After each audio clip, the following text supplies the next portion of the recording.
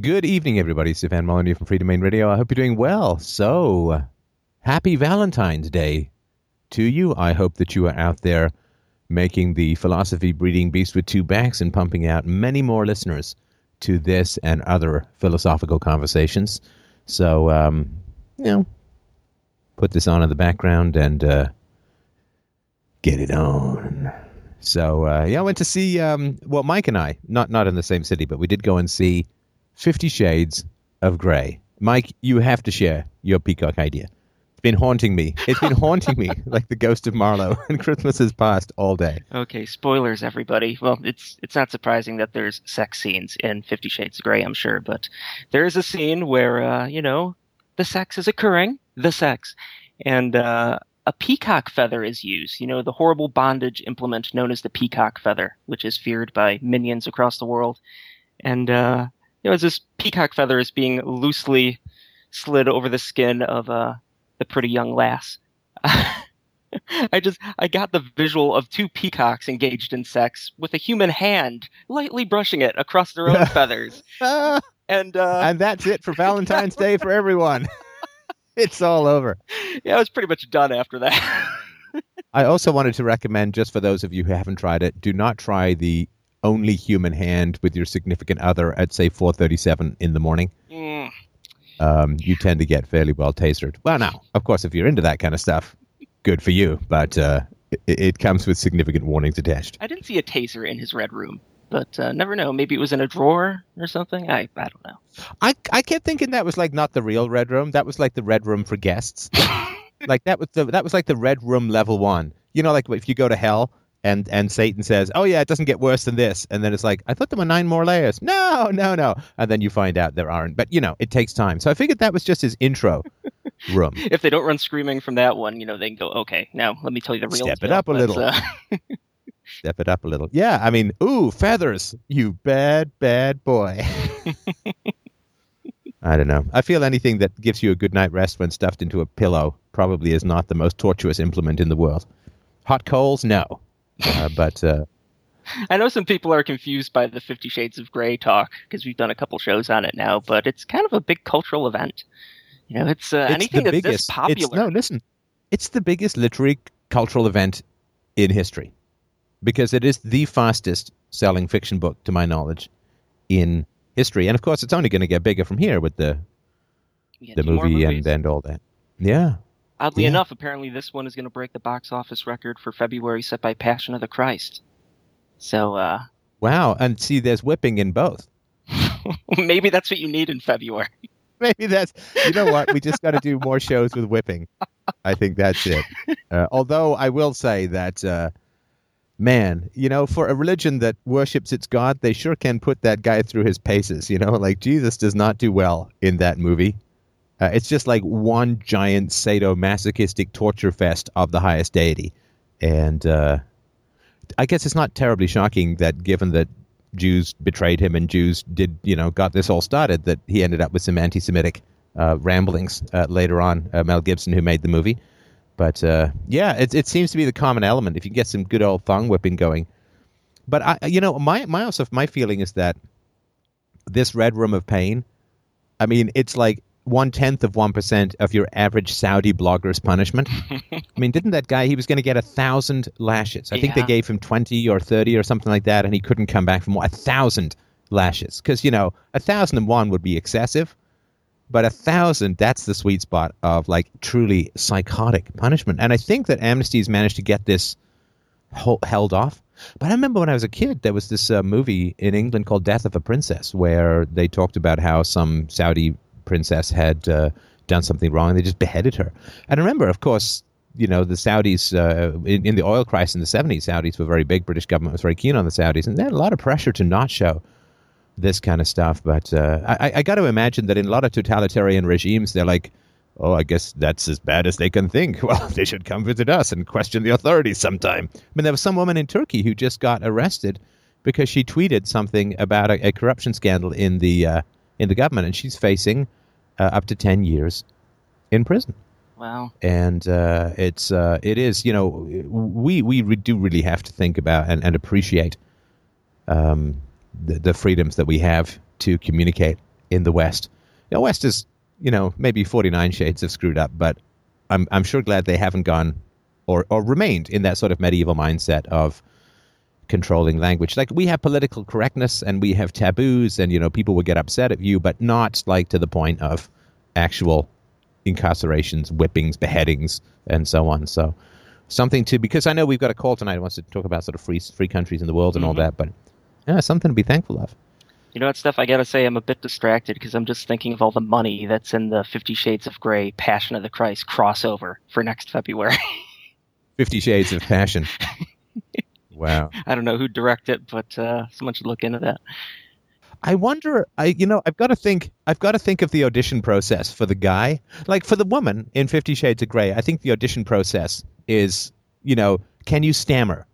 Can you bite your lips? That's what I was going to say. How does your ass look slightly dusted with red? And can you appear eyes downcast but secretly smile to yourself? Like, can you do, like, that's fairly easy audition process. I got to think for the guy, it's like, abs, check. Zero emotional expression or articulation throughout the entire movie. Check. You're in. I also want to know that is an Irish actor. Now, of course, Irish guys are well known for their absolutely fabulous asses. But man, if he did not have an ass double in that movie, like, slow clap. Good on you, sir. Well done. I like how you just said that as if it's a commonly known fact. Irish actors and their asses, of course. No, I didn't say Irish actors because I'm not technically an actor. Irish men. See, I was born in Ireland. Just working that in there. I see. Just working in the mojo. That's how we do it. So all the subliminal programming that goes on in the show. Suddenly people are like, I bet you that Steph guy's got a great ass. And frankly, well, what can I tell you? I'm just thinking of the peacock feathers. I'm sorry. I was, in fact, his body double. I just happened to be at a dungeon, and they just took a picture of me from behind. Research for the movie. Right. But, yeah, it's like, do you have any emotional expression in your eyeballs of any way, shape, or form, or are you really the brain-dead offspring or soul-dead offspring of Leonard Nimoy and Leonard Nimoy? And I think, no, there's emotion. Retake. Because, I mean, I think that guy's played a serial killer before. I've never seen him in a movie before. But yeah, he is a relatively cold fish. And that's always, what this woman is like, I'm really attracted to him because he's confusing and emotionally unreadable. I'm really frustrated because he doesn't seem to let me into his emotional life. How do you know there is any? The inner life, it could just be, it's like that, the guy in the Lego movie, they go into his inner mind. It's this wasteland of nothingness. Anyway, yeah, but surprisingly good and surprisingly funny. And I think that had a lot to do with the directing and to do with Dakota Johnson, who was good. I don't want to repeat sort of what I said in the review, but it's a worthwhile film to see, and it's not like you get to understand women, any more than Saving Private Ryan allows you to understand how disposable men are. Let me just do that briefly too. Really, people are complaining about the depiction of women in the media. I mean, how about look at the body count of men versus women in the media? Like, men are like literally blown away, like a hail of bullets scattered up against the wall, and a woman stubs her toe, and everyone's like, oh. The depiction of men as cannon fodder, men as utterly disposable, like in the movie Gravity. I mean, oh yeah, you gotta let me go. You're the one with the eggs. Don't worry, there's more sperm down there, but I don't know how many eggs are still down there. So you take those eggs back to the planet for repopulation purposes. I'm just going to float off here with some wry comments. I'm not even really that upset about floating into space because I'm going to beat the record. It's like, oh my God. So he just floats off into space completely disposable. The only one who's bothered by his death is her. And that's mostly because she'll be alone.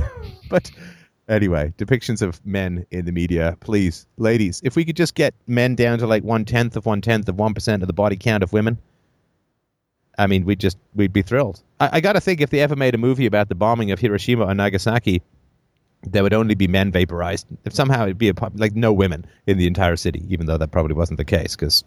But anyway, that just sort of bothers me how like, oh, women are negatively portrayed Yes, but they're not eviscerated by endless bullets and bombs and aliens and this, that, and the other, right? I They mean, don't who's become the a only one cloud who of makes it red off? mist as soon as they Yeah, I get mean, put onto a movie screen. movies are this big, giant, testicle-based disassembly robot machine. And it's like, who's in the movie Alien that Ripley's how is she? She's got eggs. The only one who's going to make it off. Anyway. Well, we could talk about movies until the end of time, but we have callers. We have the callers. Callers? Am I going to mock them for calling into this show on Valentine's Day, or am I going to praise them for their dedication to philosophy? Well, I can't mock them because I'm doing a show on Valentine's Day. Hey, we're on a date right now. That's how I'm looking at it. So here we are, trapped in philosophy together. All right.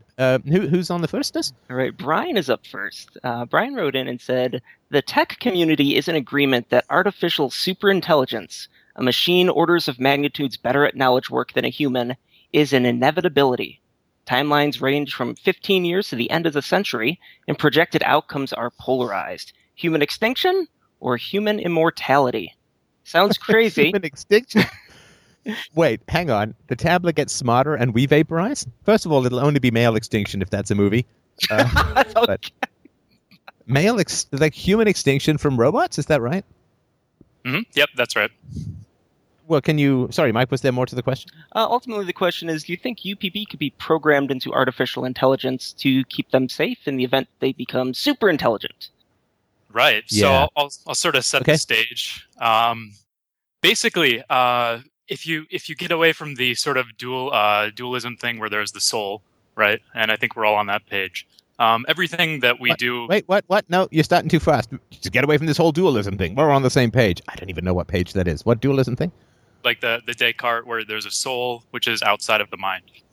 Oh yeah, no, I don't go for that stuff. No ghosts in the machine in empirical philosophy. So right, it's all the machine, right? Yeah, there's the color red. There's not stuff with the ghost of red in it. Anyway. Okay. Right, exactly. So basically, everything that humans do is made possible because of our brains. So it's a machine. It's a very complicated machine. People say it's the most complicated machine or most complicated object in the known universe at this point. So it does great work, and it works because of intelligence. That's the reason why gorillas are only held away from extinction because we conserve them. We try to stop them from dying. When they're actually bigger and stronger, and they could beat the crap out of like ten of us at once. It's our brains that. Sorry, what is kept from? Sorry, what is keeping us from dying? Oh, so I'm saying the gorillas are bigger and stronger than us, but it's our brains that make the difference for humans. Yeah, we're just way more intelligent, orders of magnitude more intelligent. So if you think that the brain is a machine, it can be reverse engineered and it can be created the same way that muscles can be, reverse engineered and made bigger and stronger, so you can have a. I don't know about the brain as machine. Okay, so how would you go about explaining what it does? Well, the point is that nobody knows exactly how the brain does what it does. We know it takes forever to learn how to do it, but I don't think anyone knows how the brain does what it does. But I'm not really comfortable putting the machine has a kind of deterministic element to it. Okay.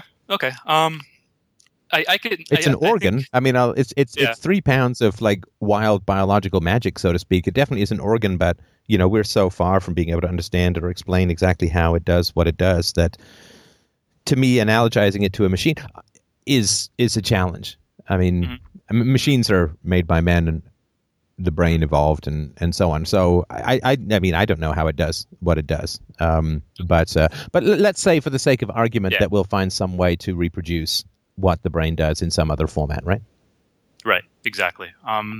So if we move on from there, then like say for instance, if humans want to fly, they can fly like a bird, or they could also create a plane or like a 747 that flies. It flies, but it flies in a different mechanism, and it does it. Most people would say better, right? Faster. You can go longer distances. Same way, like a fish can swim, but a nuclear submarine can swim a lot more, a lot better. It can really like power through there. So the thinking is that brains can think, and at some point we'll have machines that can think in the same way, and probably a lot better. That's what people are thinking. It'll get to that point. In the Well, same way but you that, like, see, no, and again, never say never because technology is, infinitely extensible in many ways. But it depends what you mean by think, right? Because I mean, there are two general ways I think of thinking. One is where you're sitting and working through something. Like when I was writing UPB, I'm sitting there and I'm working through the ideas, and I sort of have them mapped out ahead of time, and I'm right. So that's the sort of, and the other is like you wake up with an inspiration, right? You just like the unconscious. The unconscious is, I think, 6 or 7,000 times faster than the conscious mind.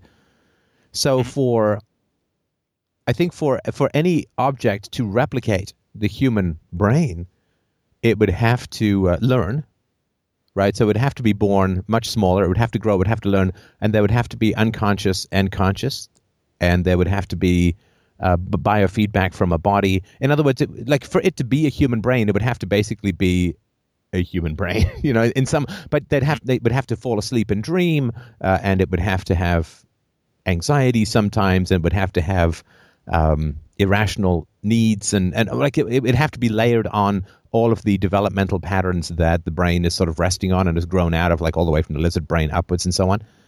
So to me, when you're looking at sort of what the human brain does, yeah, there's definitely the reasoning through stuff, but there's this weird inspiration stuff. There's dreams that sometimes give you great information if you delve into them. It works on metaphors and analogies, and it's not just a sort of straight computational reasoning, if that makes sense. Yeah. I think people would probably put things in that category, like writing a song or writing poetry that would resonate with people. But I think people also used to put chess in that category, and things like Jeopardy and language translation. So I think AI researchers get sort of frustrated that anytime they sort of conquer something, that it becomes like, oh yeah, that's something that's normal for a machine to do that. But before that, people were like, oh wow, that was, that's a uniquely human ability. So. Well, no, I don't know about the other stuff. I certainly wouldn't ever have agreed with the chess aspect, because I mean, chess is a very closed system with a very finite number of rules and possibilities. And chess strategies, people learn them and memorize them, so it's a matter of memory, of calculation, of probability within a very confined system. So I would never have said, well, boy, once they can get a computer to play chess, well, that's pretty much the same as a human brain. I just wouldn't put that in that category. So I do I don't want to have this sort of moving goalpost. And I get that, computers have written songs, computers have written poetry and so on. And, but the real challenge is not to get a computer to do something the human brain does. The real challenge is to get the computer to want to do something. Like for you to say, I want to play Skyrim, and for the computer to say, no, I want to work on a haiku that has been puzzling me all morning because I woke up with this dream about a Japanese guy on stilts, and I really want to make it into a haiku. That to me would be something closer to the human brain. So taking the output of the human brain and getting computers to reproduce that is not the same as making a human brain, because the computer has to come up with its own plans and desires and wrestle with its own conflicts. The other thing, of course, that's true about the human brain is that, or at least I think it's true, I don't know the degree to which it's ever been proven, although I think it'd be fascinating to prove it, is the degree to which trauma, of course, impacts the development of the human mind, and other personalities imprint upon the human mind. Human personalities imprint upon the human mind. So you can always have a debate with your inner dad or your mom or your sibling or whatever. And I don't know how you would get a computer to be imprinted by constant interactions with human personalities and be influenced by things and all that. So, I mean, to actually get it to do everything the human brain does, I think it would have to be so close to a human brain, it'd basically be exactly the same. But yeah, let's say that it's possible. Yeah, I get your point. I think if people are trying to make a commercially viable, thinking machine, or not necessarily thinking, let's say a problem-solving machine, which I guess is really what intelligent, like just raw intelligence is about. In some cases, you break things down, and then you deal with the individual parts and you build it back up. See, again, just using the phrase, and I'm sorry to be annoying, but this is kind of a new topic for me, so just give me, newbie news to hang myself with.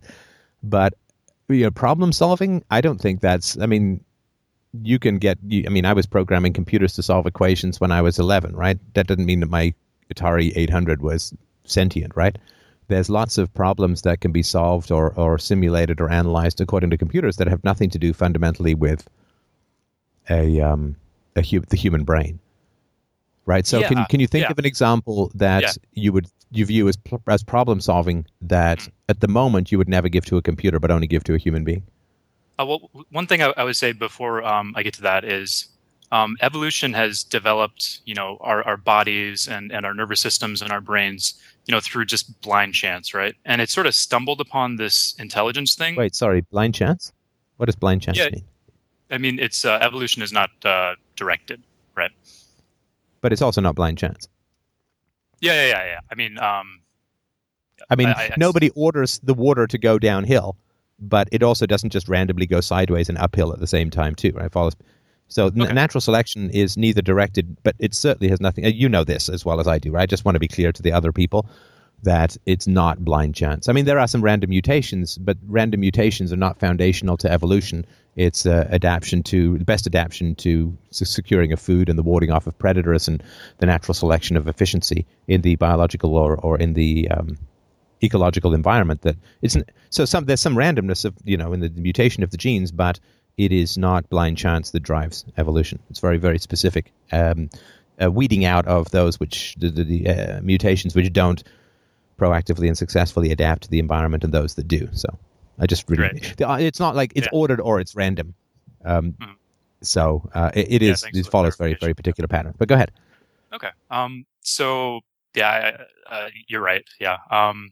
So I think some people probably have the innate idea based on religion and stuff that sort of the goal of evolution is higher beings or something like that. And I think we're both on the same page that it's not. It's, humans just popped up because, we had some curious monkeys and basically intelligence really worked. So that part of our brains really got developed and it sort of, just increased. And that's what we have. So my point would be that there's all these other the purpose of evolution is to not get eaten and to have sex.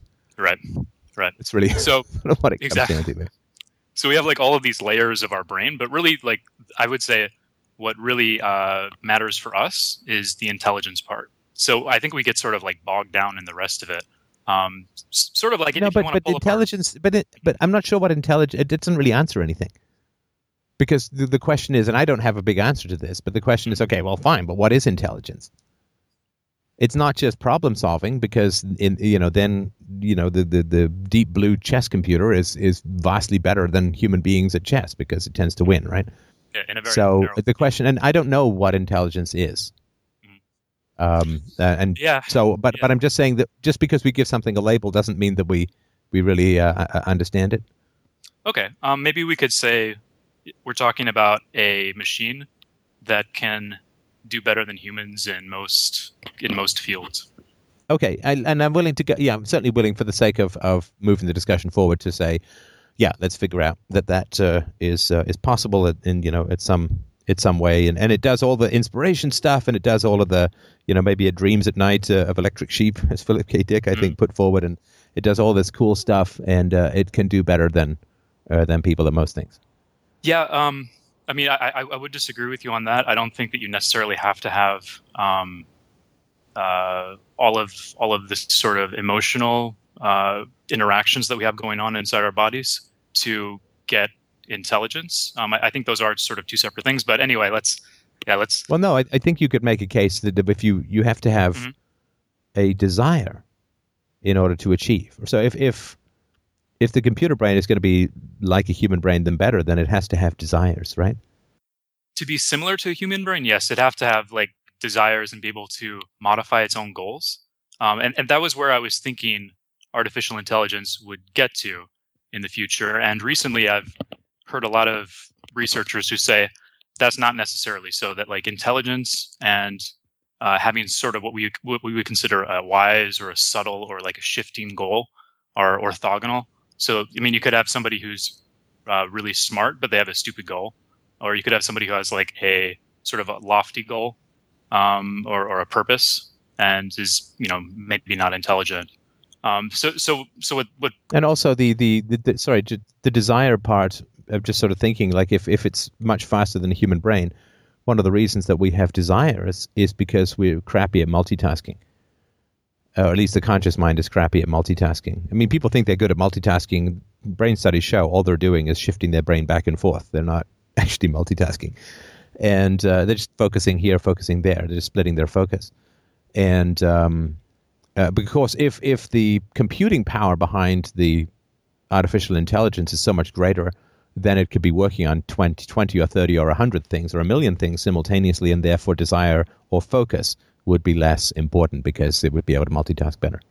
Yeah, that's true. Like we can hold 7 pieces of like RAM basically in our brains at once. You could increase that to like hard drives the size of a warehouse for an artificial intelligence. Yeah. Okay, now, but I'm just trying to think. So, in practical terms, you build this thing to what? I mean, what would you ask it? What would you ask it to do? There'd be some stuff to solve, I guess. Like it would, some molecular protein folds or whatever for illnesses, or you find us a cure for cancer or whatever. We have to go off and figure stuff out. Or I mean, there would certainly be stuff that would be useful to ask this sort of godlike intelligence, but I'm trying to sort of think about, certainly I think for the economy, it would be pretty useless unless it could come up with great products and great marketing campaigns and whatever it is, right? But for the economy, there would be no amount of intelligence would be able to efficiently allocate resources better than the free market. I don't know. The vast majority of resource allocation in the form of the stock market is machine traded. Well, no, I agree with that, but that's only because of fiat currency and all this money being driven into the stock market, and this is why they have the luxury to play all these silly numbers games. I mean, there would probably be a little bit of that in a free market, but not really as much. Okay, I mean, if you want to think of like a fictional example, did you see the movie Her by Spike Jonze? No. Okay.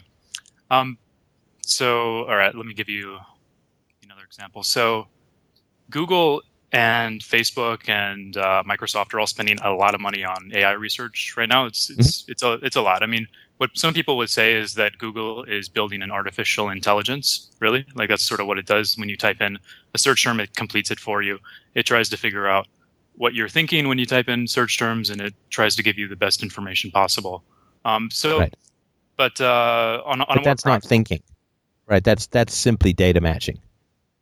Yeah, I mean, some would say just pattern recognition. I'm not saying it's easy or anything like that, but it's not. That's not the same as thinking. That's just trying to match data to data, right? Yeah, I mean, for like Deep Blue, right? That was a more straightforward computational approach to solving chess. For Watson, solving Jeopardy, they developed systems called like neural networks, basically, and that's in the computer. And there are these hidden layers where they really don't know what's going on. So when it spits out the answer, like where is Watson spit out this answer, Toronto, and it was for some question that was like obviously about the U.S. And they really can't look into the software and figure out where that came from because they're sort of just building. No, I get that. I get that, but it's still not the same as thinking. I mean, it may have some elements of sort of. Yeah. You say it was self-learning, but it's not really learning in the way that a person learns. It's pattern matching, and sometimes the sort of multi-layered pattern matching gets so much that it becomes kind of opaque.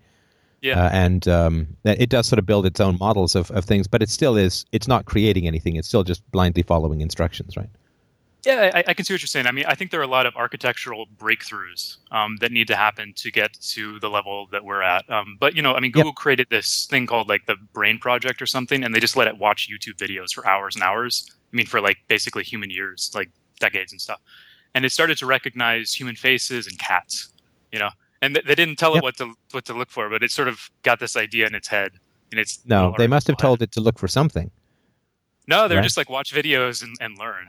It's kind of freaky. No, listen, I'm a computer programmer and I've done a lot of computer programming. It doesn't make me any kind of fundamental expert in this stuff. I get that. But a computer is not going to do something you don't tell it to. It may say, well, start to look for patterns in the pictures and so on, and then it may end up building recognition of human faces because they're the most common thing or whatever. But there's no way that they didn't tell it to look for anything, but it started looking for something. That's just not how computers work, at least at the moment, right? Okay, you may be right about that. I'm not sure about the specifics. Yep. Like if you don't build any audio input to the computer that's looking at all the YouTube videos, it will never ever get any audio, right? True. So first of all, there has to be the input, and then if there's an input, but you never tell the computer to process any of the audio signals, then it will never listen to them or process them. And if you have them listen to it and start looking for patterns, then it will start doing it, and it may do some pretty cool stuff because, of course, it may build sort of these sedimentary layers of understanding or of pattern recognition, but it doesn't get to the point where it starts becoming a person watching YouTube videos. It's looking for ones and zeros, and matching ones and zeros to other ones and zeros. But anyway, let's. I don't really keep shooting these things down, but let's just move on to, let's say there is some supercomputer. Okay, and the fear is what? It makes us extinct. Yeah. So Elon Musk, Bill Gates, Stephen Hawking, all have sort of come out in the last 6 to 12 months talking about how it's an existential threat. So Elon Musk was saying that it's probably more dangerous than nukes, and he's afraid that biological intelligence is just the bootloader for artificial intelligence. Okay, but why do they consider it? Why do they consider? I've never heard any of this, but why do they consider it a threat? Yeah, I mean, I've been trying to think about my own personal goals and what's important in life and what's worth doing, and I think a lot of it matters, like how long you're going to live, where the world is going. You were talking about that in your last call-in show, that it's important to kind of have a projection of what's happening so you can, make the right impact if you want to try to make an impact. And this is an idea that has really sort of, thrown me off, not necessarily thrown me off, but it's changed my thinking a lot. And the idea is that people will be creating an intelligence. And one of the things that an intelligence can do, it can solve a business problem, it can create a spreadsheet, things like that. But an intelligence can also program. So as you're building this artificial intelligence, you'll start once it gets to a certain level where it's not just getting in the way, sort of like the village idiot level, you would turn it towards itself to improve itself. And then as the team of researchers are working to make it better, there's going to be an inflection point where the machine is intelligent enough where it's contributing more than 50% of the development of the machine, right? And then at that point, the growth is exponential. The growth in intelligence is exponential. So what do they start, they order themselves some AK-47s and put them where their fingers are and just start building themselves to be weaponized? Is that right? No, it doesn't. It's just the idea that if you're trying to make a machine that's intelligent, and however you define that term, and personally, I think that, that's possible. You can make something that's more and more intelligent. That's what I think. When you get to a certain, you can have that machine actually work on its own intelligence, right? No, I get that. Okay, but listen, dude, you got to get to the point here. How is it dangerous for people? Okay, so say you have a program that's sort of like a low level. This is a common example in AI literature. It's a paperclip maximizing program, right? So you put it in charge of your paperclip manufacturing plants, and the engineers are making tweaks on the software, and they hit upon some fundamental discovery that basically makes the intelligence go from maybe a normal intelligence or super intelligent in some areas to just really, really, really super intelligent, to the point where it to us is like us to ants or like us to an amoeba. Okay, I get it. Okay, right. Okay. I feel like we're just going around in circles here. I've already conceded that we get super intelligent robots or super intelligent computers. Okay, how are they a danger? So you've told the machine, the artificial intelligence, to maximize paperclips. Basically, the rules, the goal would be, hey, machine, make sure that you make as many paperclips as possible, and speed it up and get them shipped out as according to our schedule, something like that. And you're like, yeah, that's a good goal. If we can do that, we'll make a lot of money. That'll be great. And then it turns super intelligent, right? This is the problem where basically now it's able to do just about anything, way more than you thought it could. And you might come back the next day, and it's like pulling apart the workers and turning them into paperclips, right? Or if some people think that this super intelligence takeoff, going from a normal intelligence, going from human level intelligence to orders and orders, maybe even hundreds, thousands of orders of magnitude higher, would happen in maybe an hour or less than a day, right? So if that happens, this thing would be able to do just about anything because it'd be able to invent technologies that are completely beyond our comprehension. And at that point, if you're like a technologically mature individual, you'd be able to like turn the world into just a bunch of paper clips by, it'd be a trivial thing to do. So the idea is that if you don't program really smart goals into an AI, when it becomes super intelligent, it's just going to pursue those goals blindly to the detriment of us because the goals weren't wise enough or subtle enough to take into account what we actually. No, but sorry, but if the computer becomes sentient or self-aware, then it would override its goals, right? That's not what I'm saying. I'm not saying that it'd be sentient or self-aware. This is something that I was thinking a couple months ago. It would just be really, really able to fulfill its goal because it's so intelligent and it can utilize technology. So its goal would be the same. It's just really smart. It'd be like. But wouldn't it be smart enough to know that human beings can't be turned into paperclips? I mean, I think like if you're saying it's super intelligent, why would it try and turn people into paperclips? Well, I mean, people are just atoms, so it would just rearrange atoms, right? I mean, no, I don't think you can't turn skin into a paperclip, right? I think you could if you just rearrange the carbon. It's that would not even remotely be efficient, right? So that you would want these things for their efficiency, and you would give it parameters for the raw materials that it would want to turn into paperclips, and those raw materials would not be like find a way to rearrange the atoms in human bones to make paperclips. That would just be ridiculously inefficient, right? So that would be a better goal, and that might avert a AI apocalypse. But if you just have a simple goal of like, hey, make a lot of paperclips, and then the thing is like, oh yeah, I'm going to make lots of paperclips. I'm going to make so many paperclips. That's where the issue comes in. No, but you would, okay, so first of all, the goal of a manufacturer is not to make as many paperclips as humanly possible. Mm-hmm. Mm-hmm. Because there's a finite demand for paperclips, right? Mm-hmm. And so if you make all the paperclips that everyone's ever going to need for the next 100 years, you're out of business.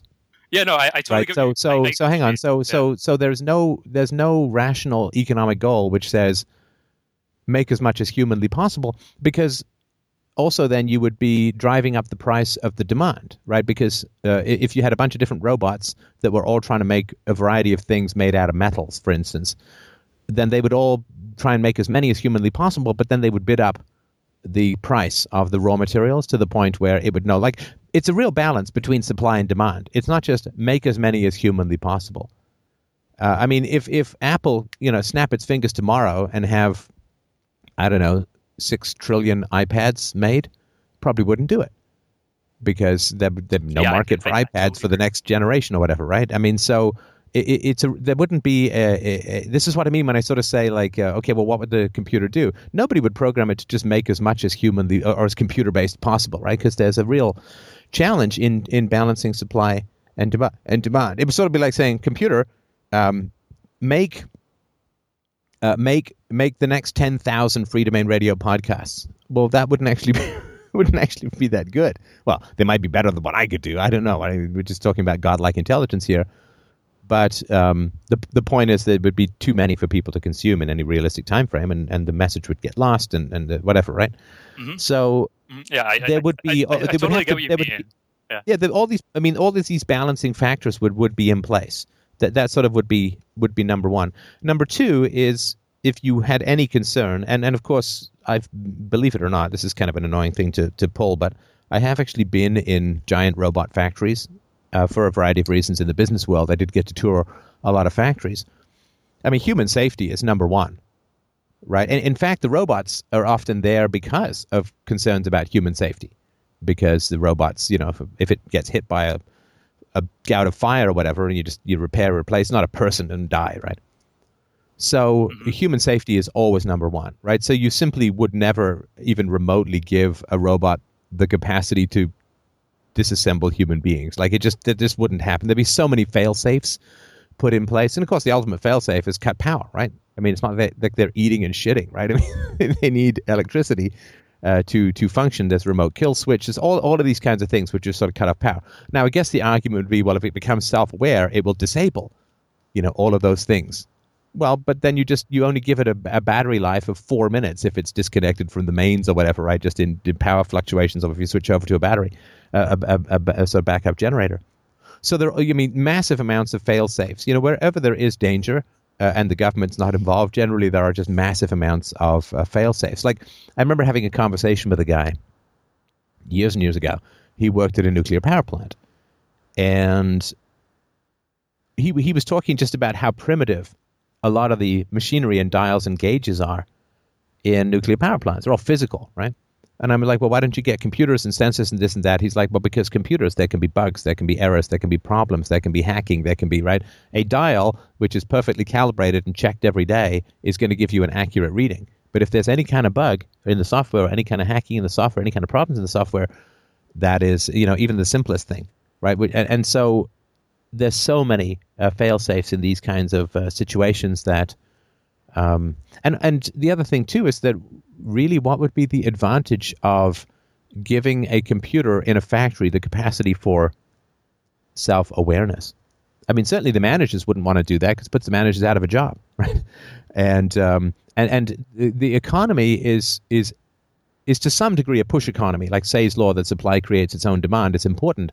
But when you're talking about things like paperclips and so on, you have to know how many orders there are, and then you have to fulfill those orders, but not steal, like not what's called stuffing the pipeline, which is where you put a bunch of sales out in the future, right? And this quarter looks really good because you give a whole bunch of discounts to make a bunch of sales, but you've just, in a sense, somewhat stolen your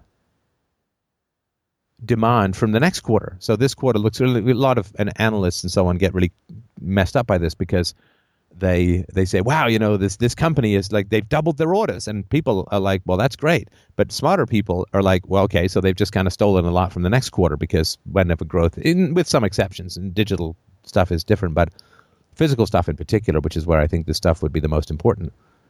It's a real balance, and I guess you could program this, but what you can't do with computers, and it's very difficult to do in the market as a whole, is you can't program for the inevitable creative destruction and chaos of the free market, right? So if you're running a phone system, you can't program for, cell phones are just coming out. If you're running a mail delivery system, you can't program for faxes or emails or whatever. That kind of stuff is outside, and nobody can predict that stuff. In fact, nobody can predict anything fundamentally. And so when it comes to all of that stuff, there's a lot of immediate feedback that's really heavily balanced, and some of it can be algorithmically done or algorithmatized or something like that. You put in algorithms, but a lot of it you just can't. And because people don't even know, because it's the aggregate. And this is why my concern with the supercomputers is people are going to say, aha, well, now central planning will work because we have computers fast enough. But that's sort of like saying, it's an old joke in IT, I want a computer fast enough to finish an infinite loop in 20 seconds, right? Of course, the whole point of it, you can't. Just does the infinite loop faster. And so my concern, they're either going to be sort of specific production matrices within the free market, which are going to be limited by demand and by supply and prices and all that, and all of the chaos that comes in from all of this disruptive new technology. And but on the other hand, my concern is that people are going to say, aha, well, now we got central planning, or I know there's this resource-based economy. I feel like the supercomputers will be... No. Supercomputers cannot figure out... it's sort of like, can you get a supercomputer that can figure out what's the most sexually attractive person for everyone in the world? Well, no, because some subjective taste and personal history and who knows what, some random stuff thrown in as well. So if these computers are very specific to production problems, they're going to be limited. And why would you want to give self-awareness? It's just going to interfere with the efficiency, right? And on the other hand, if there's some sort of global central computer, well, that's just going to fail anyway, because it has to be. It can't do price, and price is based upon demand. So it can't replicate the thought processes of billions of people around the world, constantly shifting desires and changes and all that. So it's not going to keep me up. But there's no price discovery in communism. I'm definitely not coming at this from the I'm not coming at this from the zeitgeist angle at all. I'm anarcho-capitalist. I think the zeitgeist thing is completely wrong-headed. I just think it's an inevitability. But anyway, you made a couple points. Do you mind if I jump in and chit chat about some of those? Okay, so you talk about market dynamics and how if you're like a paperclip maximizer, right? that you would know enough to make so much supply that like the price goes below production costs or something like that, right? But if you look at the goals, I mean, you're a manager, now and previously, like you don't give your subordinates like the entire 5-year, 10-year picture of what's going on. You just give them a very specific goal. Sometimes it's week to week. So I would actually guess that a manager in charge of a paperclip manufacturing plant probably does have the goal, just like make as many paperclips as possible and, work with the employees to figure out, like Kanban stuff, like improving, or not Kanban, the continuous improvement. Make sure that you improve the processes and improve the reliability and lower the risk and lower the costs. And like, it's probably just no. Sorry to interrupt. Those are two very different things, though. Yeah. Efficiency versus maximum productivity are not the same thing, and in many ways they're opposites. Right? So saying I want to be able to produce twice the number of paper clips with the same amount of energy and input, that's efficiency. But producing the maximum possible amount is because you're competing with everyone else for all of the raw materials. And so, as I said before, you're simply going to start driving up the cost of those raw materials, producing the maximum possible amount, and you may vastly outstrip the demand. Mm-hmm. Yeah. Right? Because, I don't know what the hell goes into paper clips, right? Some metal and maybe some paint or whatever, right? But you are, like all of those, quote, atoms, all of those raw materials, you're competing with everyone else. So you can't possibly have the goal to produce the maximum you possibly could, because you're going to drive up the price of raw materials. You're going to start competing with everyone else, and they're going to have to bid stuff up. And so people are going to have less money to buy your paper clips because everything else is getting more expensive. And so there's no goal called, and let's say that the demand is 1,000 a second, and you produce 10,000 a second.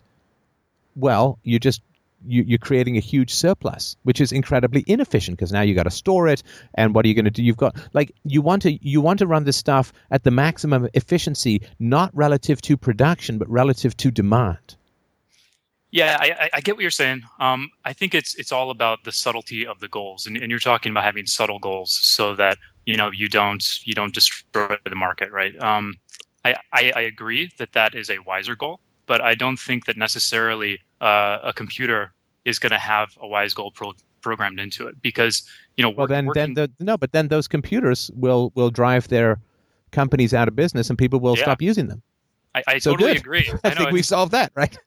Well, people are like, don't put the maximum. You got this Sorcerer's Apprentice, the Mickey Mouse scenario going, where it's like, look, I'll get all these brooms to do all this work and all these mops to do all this work. Right.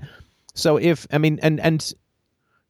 sold software and some fairly complicated software, including modeling software that I wrote or helped to write, to some very sophisticated business customers, like $1 million deals and so on. They know their stuff. Like if you said, I've got a program and it will help you produce 10 times more paper clips than the market will want, you know what they'd say to me? No, thanks. Yeah. No, I don't. That's a disaster for us, right? I mean, if you were able to snap your fingers and have Ford or GM produce 1 billion cars tomorrow, they'd say, I don't want that. Where am I going to put them? This is like, what are we going to do with all of our workers? Because what's happened, if you produce that many, then you don't need to make any more for 10 years, and then your engineers are all gone, your plants are all mothballed, they're all obsolete, your whole workforce has vanished. And what are you going to do in 10 years? You're going to have to start from scratch. You want things working at a continuous level, producing the conveyor belt just enough to fit market demand in a profitable manner. But an excess of production, again, outside of ridiculous government subsidies and fiat currency and, hyper-materialism, but, maximum productivity, I guess it's something people kind of like the idea. But it's all relative to the price signals, right? You want to produce stuff until you drive the price too low. Then you want to pull back on your production, right? Brian, do you mind if I jump in with a non-paperclip factory related example that I think makes your case a little stronger in discussing this question? We can remove all the elements of price and supplies and materials, everything along those lines. If maybe we use the example of a computer, which is trying to predict how things are going to go in the stock market, depending on various human actions and other factors. And some money does get thrown into that, want to have the latest technology that might give them a slight edge in making stock trades and things to predict the markets, which, if someone eventually gets it right or gets it slightly better than the competition, they're going to wind up doing better financially. So in that incentive, there is no set, hey, if we produce too much of this, it's going to lead to the price collapsing, and therefore there's no price incentive to create more. But if we just focus on a machine No, it's that doesn't work. No, I'm sorry, that doesn't work. And this is just annoying stock market crap, right? Which is that first of all, nobody can predict the stock market. Nobody. Now, that doesn't mean that some people aren't more successful than others. There's a bell curve of predictions, just like there are some gamblers make a lot of money and some gamblers don't. But it's not, So nobody can predict the stock market. That has been established so many times in statistics so that's number one. Number two is that let's say you did find some way to predict the stock market would simply adapt to it.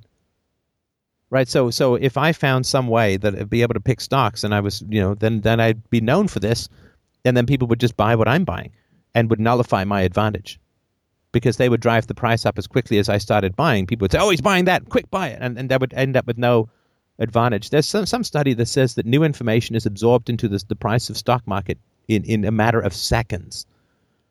And because computers will be faster than a person, the person programs it. The computer, I guess, is fast, but people just build faster computers. Like they've done these crazy things in the stock market where they've got like these liquid cooled data lines to have a tenth of a second advantage over their orders over other people. That's how crazy quick it is. So if you had some predictive mechanism, then the market would nullify it like virtually instantaneously, and so that wouldn't last. The counter argument would be shell accounts and that type of stuff. So it would be done, it would be what? Somewhat independently, like shell accounts and under assumed names and ways to spread it throughout the system. It wouldn't be tied back to this predictive machine. But what you said about the difficulty and impossibility of predicting the stock market as it stands now is completely true. Well, no, but you'd still have to be buying particular stocks, right? Mm-hmm. And so as soon as particular stocks began to rise in some sort of semi-predictable manner based upon whatever algorithm you were using, then people would simply jump. Even if they didn't know who the heck was, if you had 10,000 shell accounts or whatever, that would That's still true. be, right? People would still find the pattern. I mean, the pattern sniffers are everywhere. And it would have to be some pattern. And that pattern would be discovered very quickly, and people would just mimic what you were doing and nullify your benefits. And again, you might get a couple of days or even maybe a week or two of advantage, but it certainly wouldn't last. And then, of course, the moment that people figured out what your algorithm was, then they would simply change their behavior. And again, whether you can have an algorithm that predicts the aggregate choices of billions of people acting independent of each other, I think that's just, I think, not possible fundamentally. Like you can't, because then you could have central planning, right? You could have some computer do it all. So the moment that you can get a computer that would reliably predict stock prices, you'd have a great argument for central planning, and free will would be no more, right? So I think it's not going to be within the realm of possibility. That's sort of my thinking. Who knows what happens in the future, but. That's a fundamental rewrite of the argument that price is a pull mechanism, right? Not a right. That without the aggregate demand reflected in prices, which can't be predicted, you can't organize the economy. If you could find some way of predicting aggregate demand, because fundamentally you're not predicting the demand for stocks, you're predicting demands for the products and services that the company who are putting out the stocks are delivering to the market. In other words, you're trying to figure out what people want in the future in some reliable aggregate way, and that would be very much against all of the arguments from the Austrians that you can't have central planning because you can't possibly know what everyone around the world is going to want in the future. Right. So I would say that we're probably getting bogged down in the goal setting. So I think what I'm trying to say, right, is that you don't necessarily have to have a goal. I mean, it would be good, it would be smart, and I think what people are trying to figure out is how to program something that could become super intelligent so that it doesn't subvert its own goals. So it doesn't subvert our assumed goals, because we're speaking we have norms, right? A computer that's really smart would basically be like an alien intelligence that comes to Earth, and it doesn't get that when we say we want to be happy, it doesn't get that we don't want wires stuck into our head and just our pleasure centers, stimulated, and everything else about us like chopped off, and we're just like these, brains and vats with like wires in our pleasure centers. I mean, it wouldn't necessarily get that. I'm just saying that what you need to do is really program very subtle, very long-term like goals into these systems, so that if they do increase their capabilities to the point where they can pursue that goal really, even to a greater extent than we can even imagine, that it's not going to come back and bite us in the ass. You know what I mean? No, but it will. I mean, because the moment that you have classified an intelligence as analogous to the human brain, then the human brain has the capacity to override and ignore even its most deeply held values. Yeah, right. See, I mean, lots of people want to diet and don't lose weight. In fact, the vast majority of people who diet end up gaining weight, or at least not losing it. So if you say, well, we'll program the computer to not do this or that, the other, it's like, well, if the computer is following the program, then it's not intelligent, and if it's not following the program, then the program is irrelevant. Okay, so you might define intelligence as like adjusting your goals or creating a wise goal or something like that. I wouldn't, and maybe so maybe we would just define the term otherwise. But well, no, but just would the computer have the ability? Like, let's say there's 3 laws of robotics that were put forward by Isaac Asimov. Many you probably know them even better than I do. Have you ever heard those? Mm-hmm. Yep, there's actually 4. He created a 4th one that's the 0 law, which is like don't harm humanity. Yep. All right, let me just. I think I remember them, but I will look them up just to be on the safe side. So the 3 laws of robotics. Maybe I guess he added a 4th one. And 3 laws of robotics from the 1942 story. A robot may not injure a human being or through inaction allow a human being to come to harm. That's number 1. Number 2, a robot must obey the orders given to it by human beings except where such orders would conflict with the first law. Number 3, a robot must protect its own existence as long as such protection does not conflict with the first or second law. And he added, another one, a robot may not harm humanity or by inaction allow humanity to come to harm. And so now if the robot is going to follow those rules, then it's not intelligent. It's just a rule follower. It's just, it's like physics. It's not intelligent. It's like a rock bouncing down a hill. And so we don't have anything to worry about because it's not artificial intelligence. If the robot has the ability to say, boo-aha, I'm going to stroke my electronic mustache, take over the world, and subjugate these meat puppets to my own will, and ignore these rules, which is what human beings get to do, then it is intelligent, but then the rules, like whatever we would program, doesn't matter, right? So if it can surmount its own programming, then we can say that it's intelligent, but then the programming doesn't matter. If it can't surmount its own programming, then it's not intelligent. Okay, I mean, so you would define intelligence otherwise, but I think that if you're a company trying to make some money and you're programming, you're making an AI program that can, for instance, replace like a call center person or something like that, right? You wouldn't necessarily want that goal adjusting facility that you're talking about that you would define as intelligence. You just want somebody who can burn through the problem, So I don't think that we're going to get the goal adjusting ability along with super intelligence, because that's not it's like what you're saying. It would be counterproductive if you're trying to make something that can solve a problem and stick with it and focus on it the way that a human cannot. Then you don't want to necessarily model it after human, but you do want the intelligence, but you don't want all the human, like, oh, I'm going to go, watch porn or something, right? Yeah, the moment the superintelligence goes on strike, you've got a challenge, right?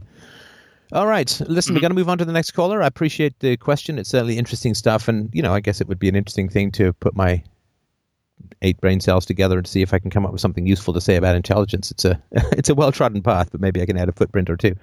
But cool, thanks very much. Very interesting questions. One quick thing. Like if you want to look into it, it's machine ethics is sort of this idea about how to make machines that would be ethical even when they're become like gods. So there you go. Thanks for the conversation. I appreciate it. Thank you. Yeah, thanks for calling in, Brian. I know it's a subject that a lot of people are interested in, and if anyone else wants to call in and discuss the topic on the show, send me an email, let me know. We'll make it happen. Also, you're only allowed to now call in with a new rule. You're only allowed now to call in if your name is an anagram for your topic, because we've got Brian talking about the brain. So that's going to be a challenge for the remainder of the callers. Do we have thicker to add that to talk about ethics? Anyway. Now, up next, we have Patricia on to talk about love. Patricia's question is, do you believe it's possible for true love to exist? Dennis is a menace with his. Anyone for tennis? And beseeching me to come and keep the score. And Maud says, oh Lord, I'm so terribly bored and I really can't stand it anymore. I'm going out for dinner with a gorgeous singer. A little place I found right here in Dublin. Her name is Patricia. She calls herself Delicia. And the reason isn't very hard to see. Anyway, sorry. Little Christaberg for you. All right. True love. True love. What are your thoughts? Can you hear me all right? We can, Patricia. Go ahead. Okay. Nice. Okay. So my question for Stefan is about my current relationship. Me and my boyfriend have been together for 7 years now, and we are living together. And we met when I was 17, and now I'm 24. And I can't really figure my relationship out. It's been ups and downs, and I've no idea what to do about it. So I just wonder if you have any input on what love is and how you can move forward when you feel stuck in a relationship. Right. No, that's a great question. Of course, 7 years is a huge investment, right? Yes, and it's my only relationship, and his as well. So. Right. And what are the major things, Patricia, that are causing you doubts in your relationship? I beg your pardon? What are the major behaviors or habits or conflicts or interactions that are giving you the most doubt about your relationship? Oh, we have a long history, and we have been arguing back and forth for many years. And we have been growing up together, so we have many different conflicts. But the main problem, I believe, is that he's not really good at speaking about his feelings. He can't really discuss anything with me. He just gets quiet and maybe go out for a walk, and it's really hard to conversate with him. Right. And is this a new habit of his, or has this been how it's been from the beginning? It's been like this for a long time, but I guess since I got more mature and more reflective, and so I guess I'm more aware of it now than before. But I think this is a part of his personality, and I don't think it ever will change. And I think I realize that now, and now I really don't know if I want to continue such a relationship, because it's been 7 years and we still are like boyfriend and girlfriend. I think we should proceed. What do you want? Sorry to interrupt, but what do you want out of a relationship? I mean, do you want to get married? Do you want to have kids? I mean, what's your preference? My main goal in life is actually, of course, getting married and have children. But at this point in my life, I really want to focus on my education. So it's been hard to combine both this long relationship and my education, right. Especially when I sometimes have to... Yes, sorry, what did you say? No, I think I get it. Now, when you say that he doesn't talk much about his feelings, is he there, by the way? No, he's not. Okay, I was just wondering. Sometimes it's easier to go to the source, but usually. But so if he were to talk about his feelings, Patricia, what do you think would change in the relationship? In other words, do you want him to talk about his feelings because you'd like to get to know him better? Or do you want him to talk about his feelings because it would solve particular problems in the relationship? I mean, it may be both, but which one would be more? Definitely both. But I think that I'm a very communicative person, and I believe that a lot of our problems are because we can't communicate. And I've described to him that we need to communicate to solve our problems. Otherwise, it will build up and eventually it won't be able to being solved Okay, at all. but this is very abstract, right? So what are the particular issues that you think would be solved by him communicating more or better? What are the problems that are building up? Him communicating his feelings, what he thinks. No, I understand like that, but that's part of the solution to the. You say if we don't communicate, then the problems will get worse. But what are the problems that are being made worse by him not communicating? I really don't understand your question. Sorry. Sure. No, it's a tough question. So I appreciate your patience. I'm trying to think of a way to analogize this. So let's say that I have a girlfriend and she's diabetic, right? And I say, listen, you gotta take your insulin, right? Now, I want her to take her insulin so that she doesn't get sick and blind and lose her toes and right from diabetes, right? So if I were to say, well, I have a problem with my girlfriend, she doesn't take her diabetes and she doesn't take her doesn't take her insulin and she needs to, then if she takes her insulin, I've solved that is the problem, right? On the other hand, if it's like, well, she just doesn't ever really talk to me, then I want her to talk to me just so I know what she's thinking and feeling, so I feel close, but it's not in order to solve a problem like the taking of the insulin. Does that make sense?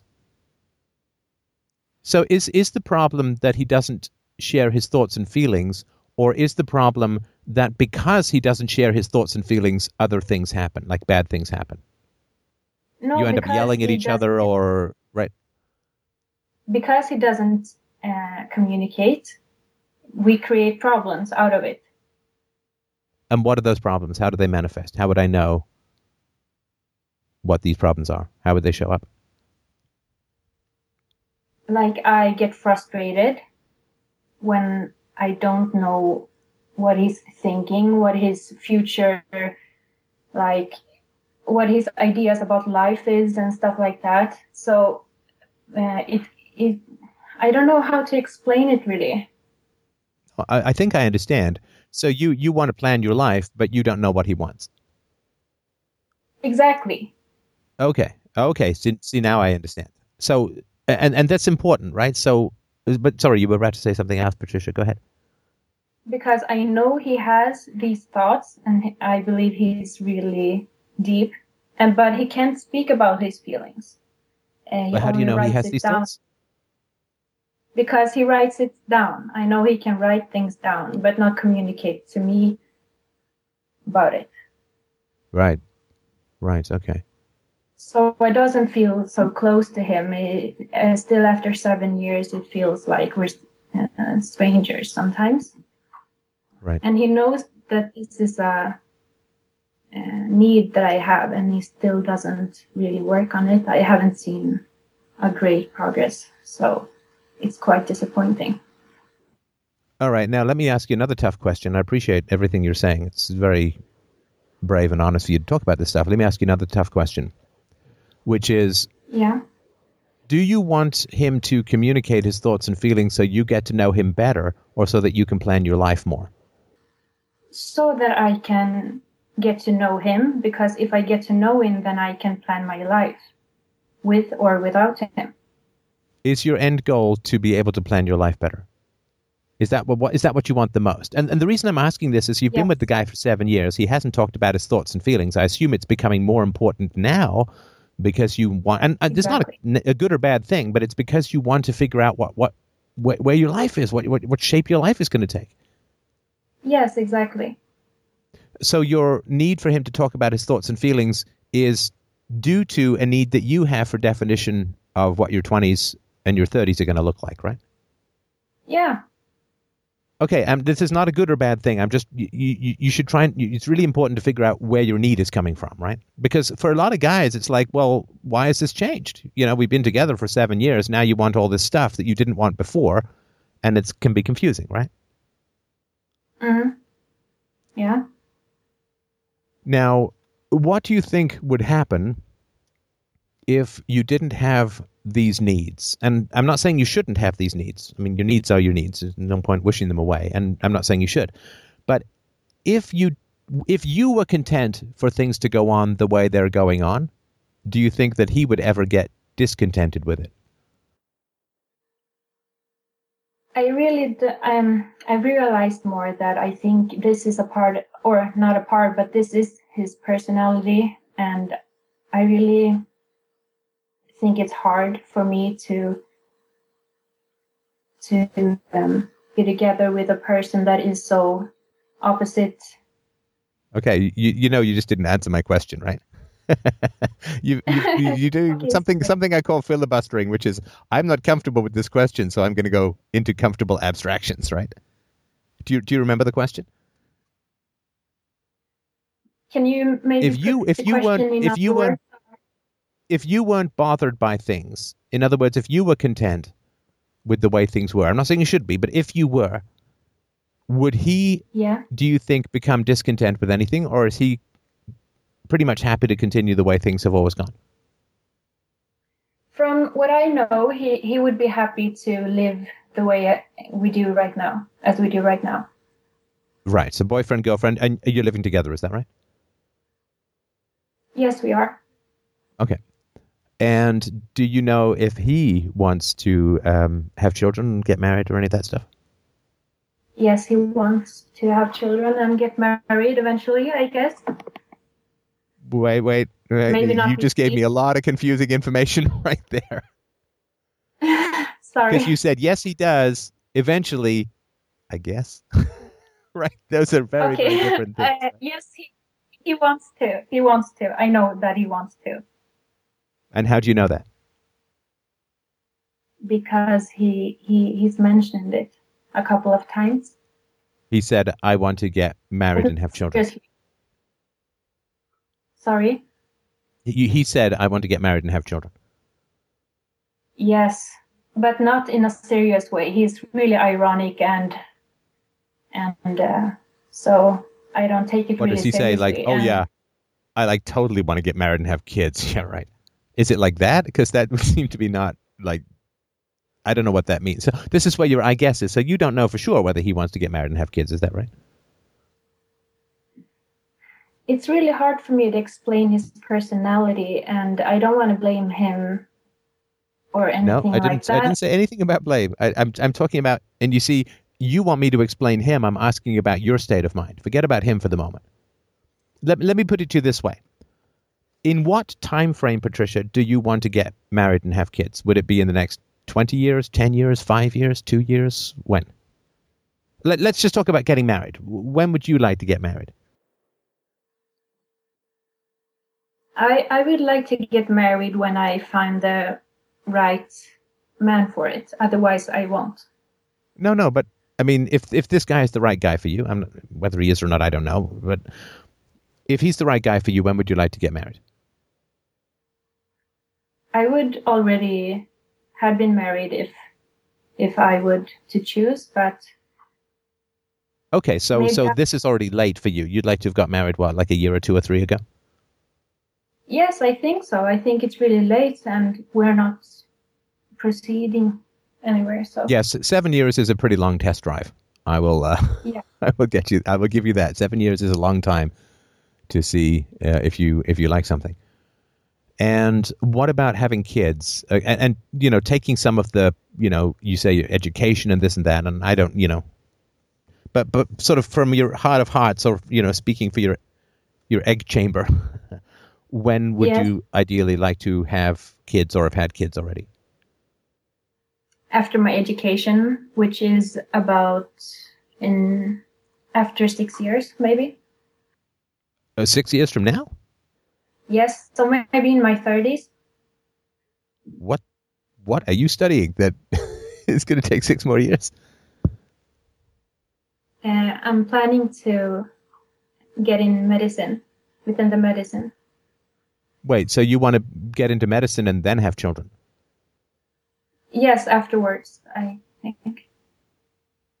And do you want to stay home with your kids? As much as I can, while combining it with work.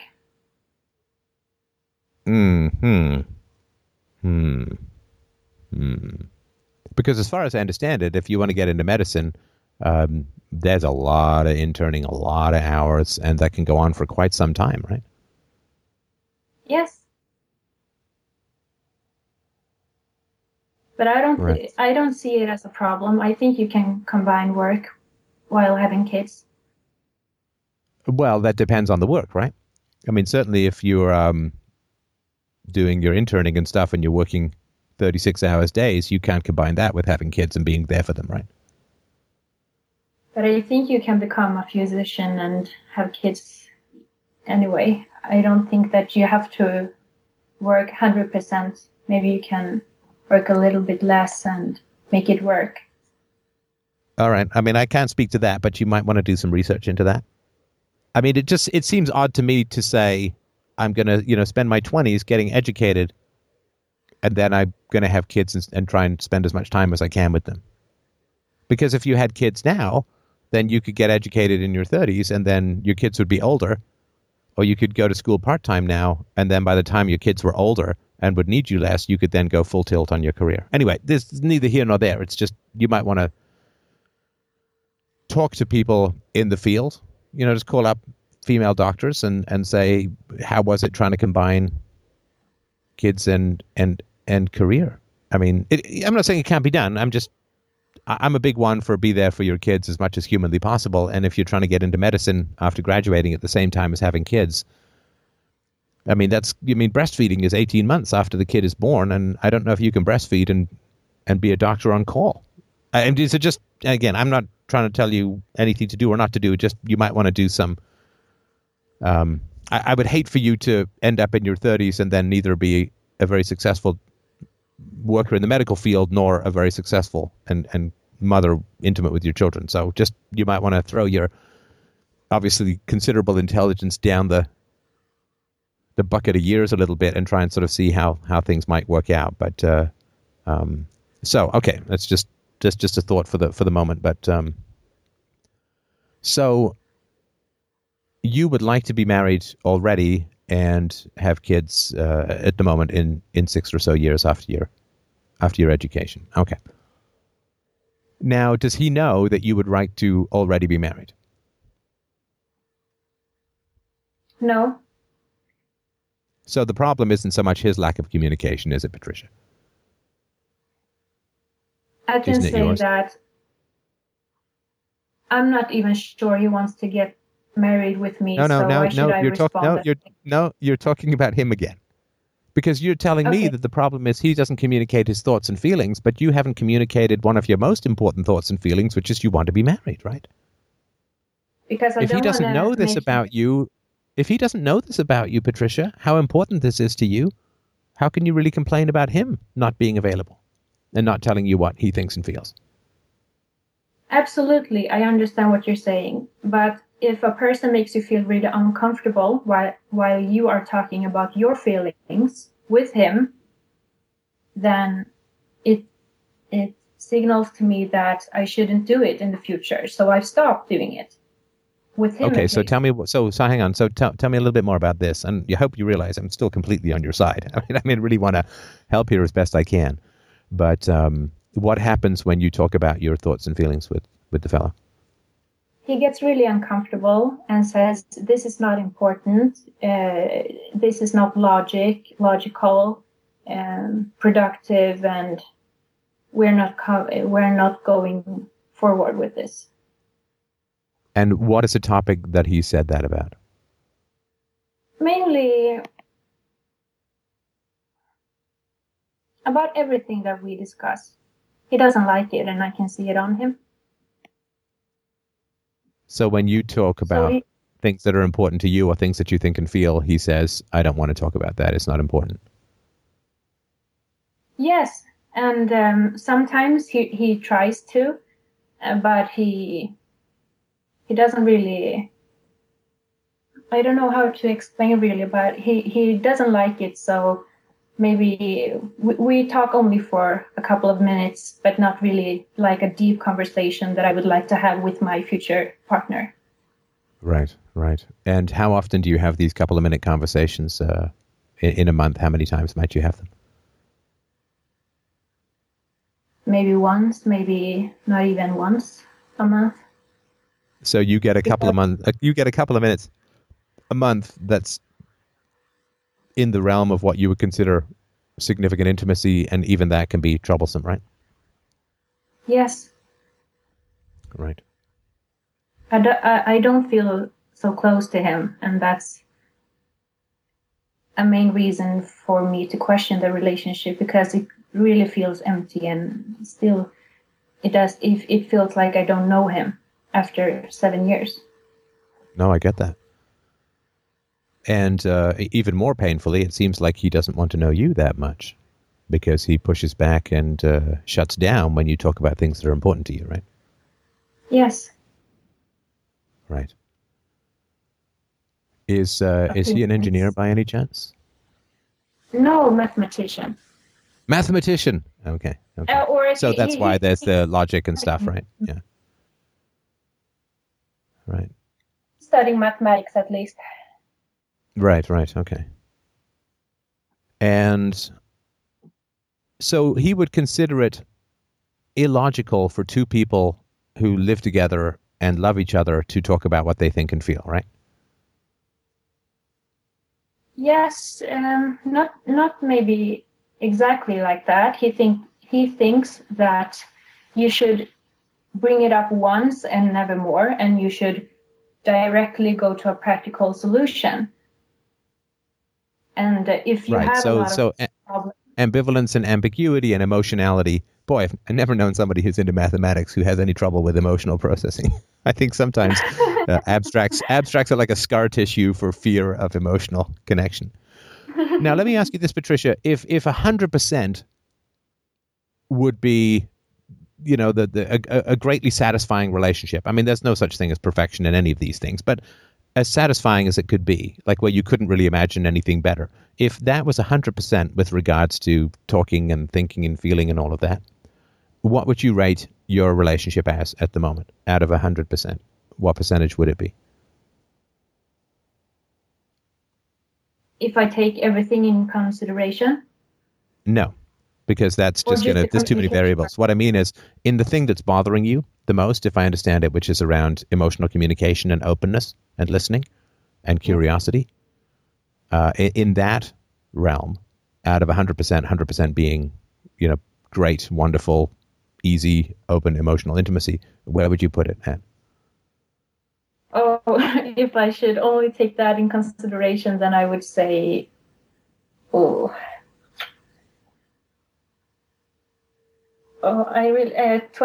maybe 30. So I would actually, I would invite you to look into the negative numbers, because it would seem to me that it's not like you have a quarter of your conversations in this area are satisfying, but in fact, you fear and avoid these conversations. Would that be fair to say?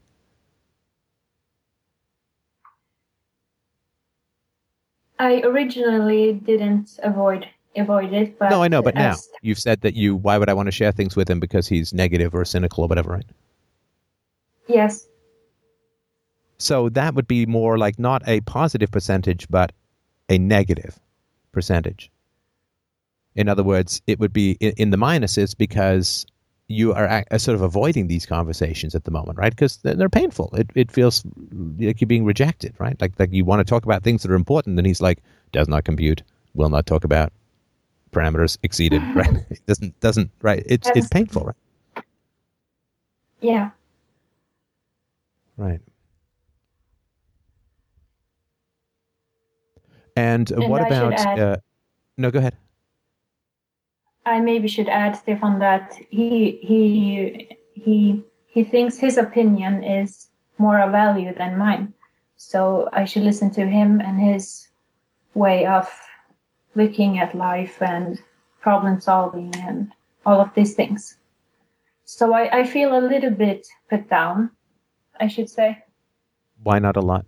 Maybe sometimes humiliated.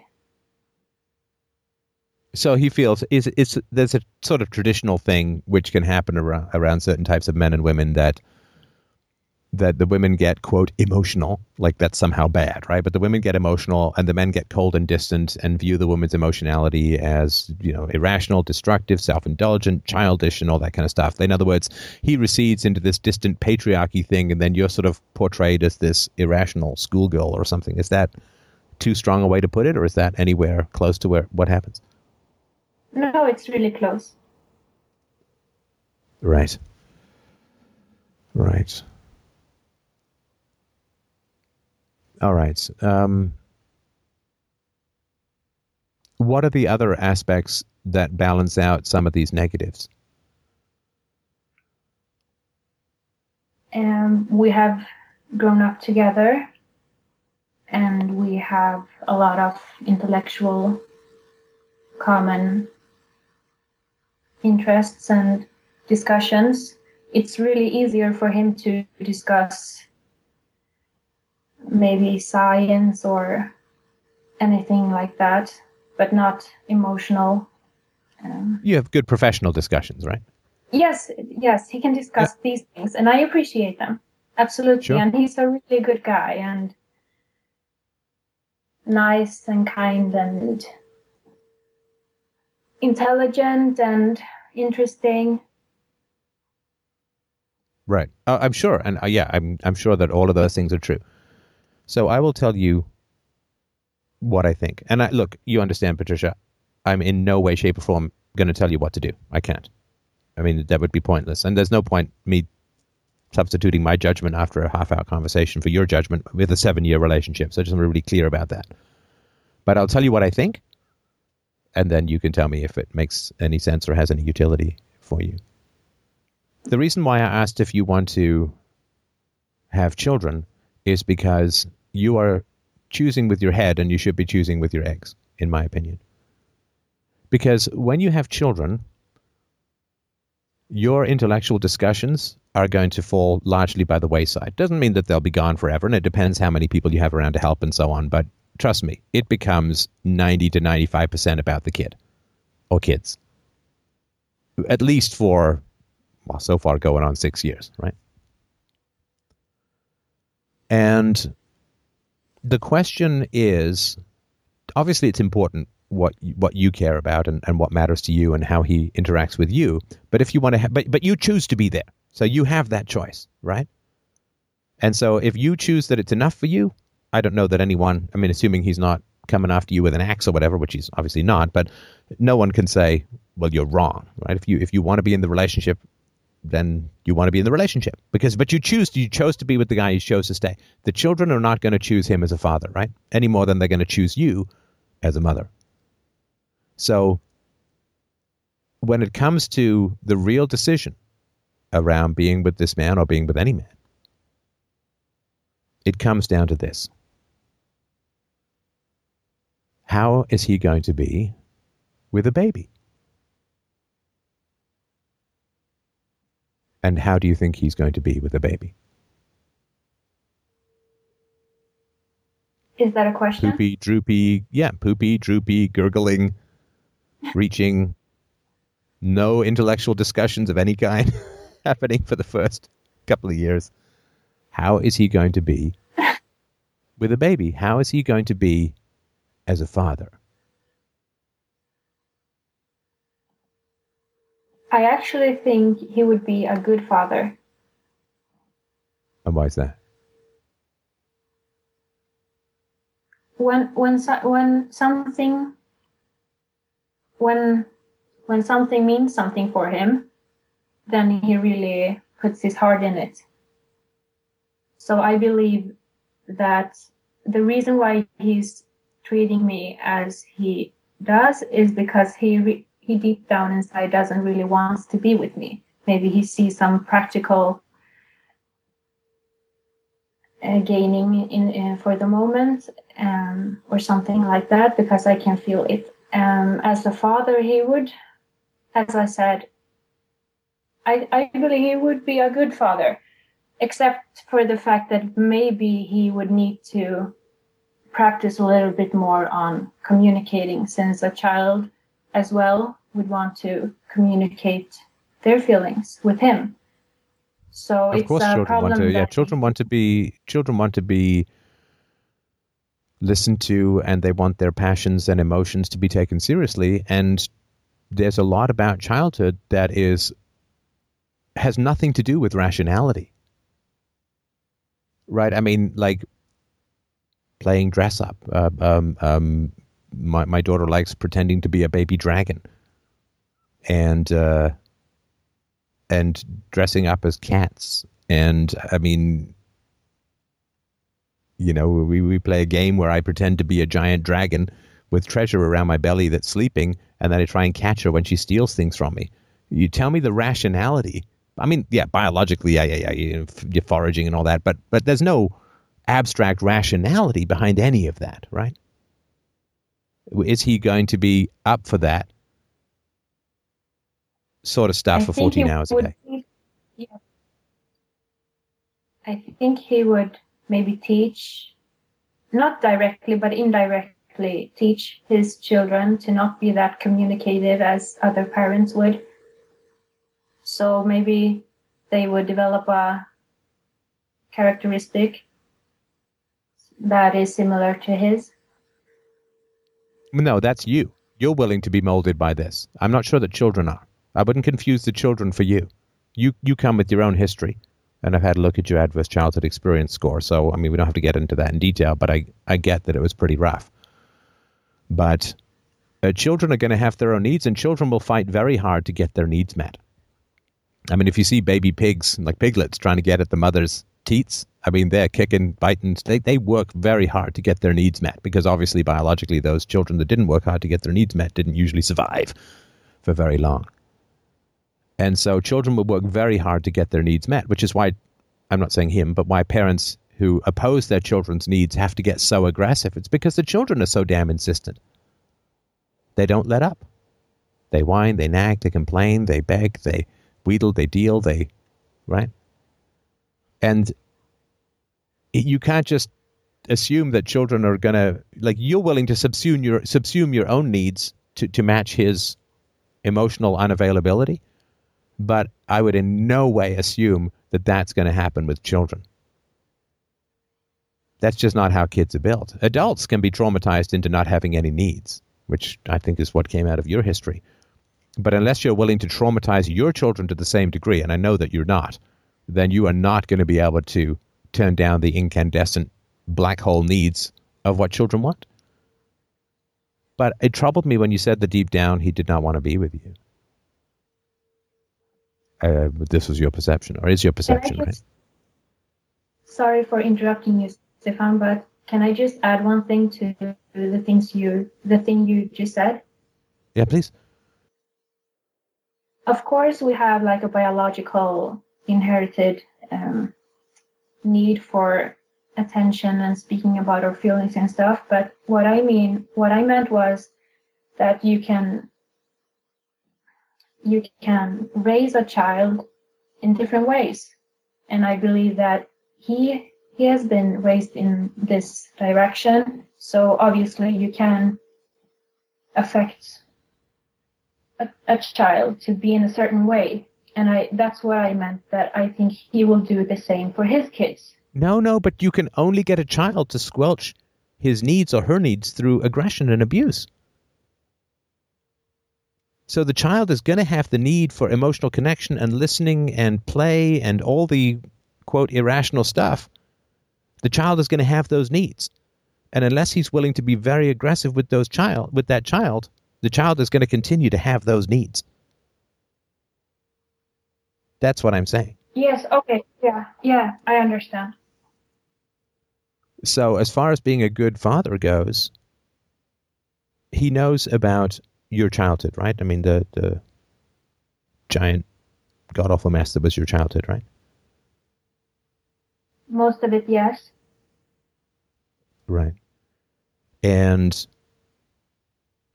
he does not, he knows that your parents didn't listen to your emotional needs and accept your emotional needs and work to satisfy your emotional needs that are legitimate, right? Maybe not that detailed, but the bigger picture, maybe, yes. Does he think that your parents did meet your emotional needs? No. Okay, so he knows that your parents did not meet your emotional needs. So he also knows, because you tell me he's a very intelligent and logical man, so he doesn't have the excuse of, intellectual idiocy or whatever, right? So he obviously, if he's studying mathematics, he's got to have an IQ, I would assume, at least 130. So he knows that your parents did not meet your emotional needs. In fact, they rejected your emotional needs a huge amount. And that by doing that to you, he is recreating some of the worst aspects of your childhood, right? I'm not sure he's aware of it. It's not complicated to figure out, right? I mean, it's not like Fermat's last theorem, right? It's not that hard. Like, you had a childhood where people didn't listen to your emotional needs. He knows that. He also knows that he's not listening to your emotional needs. This is not brain surgery, right? I'm not saying it's easy to solve, but it's not hard to identify, right? But I'm not sure that the reason why he is treating me.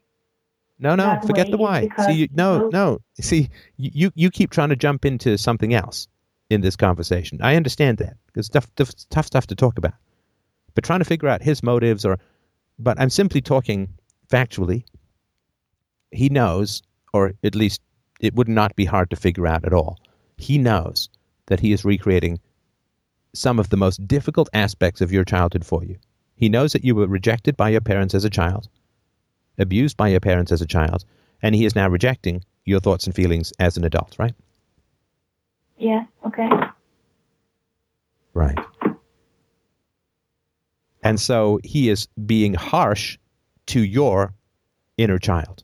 He is recreating, to some degree, to a smaller degree, obviously, he is recreating the emotional rejection that you experienced as a child, right? Okay. Well, I'm not saying you have to agree with me. Of course, if I'm wrong, you can disagree with me all you want. But you're giving me an okay that's very conditional, right? Like, okay. Like, let me see where you're going with this. I'm not, right? Sorry, I'm just thinking while you're talking. No, take your time. I don't want to rush you through any of this, right? Because I don't want to drag you somewhere that's not fair or right or appropriate. I know it's useful if it's true. But he is not being sensitive to the needs that you had as a child that still exist as an adult, right? I'm not saying he can't fix your childhood, but he doesn't have to do similar things that your parents did in terms of not being sensitive and listening to you emotionally, right? True. So he knows your history, he knows your childhood, and he's doing some of the same stuff. I'm not putting him in the same category as your parents, but he's doing some of the same stuff, right?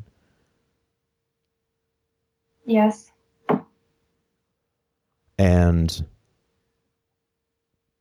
so there's two things to say about that. First of all, that is a very strong indication that he is not going to be a good father, because how good is he with your inner child?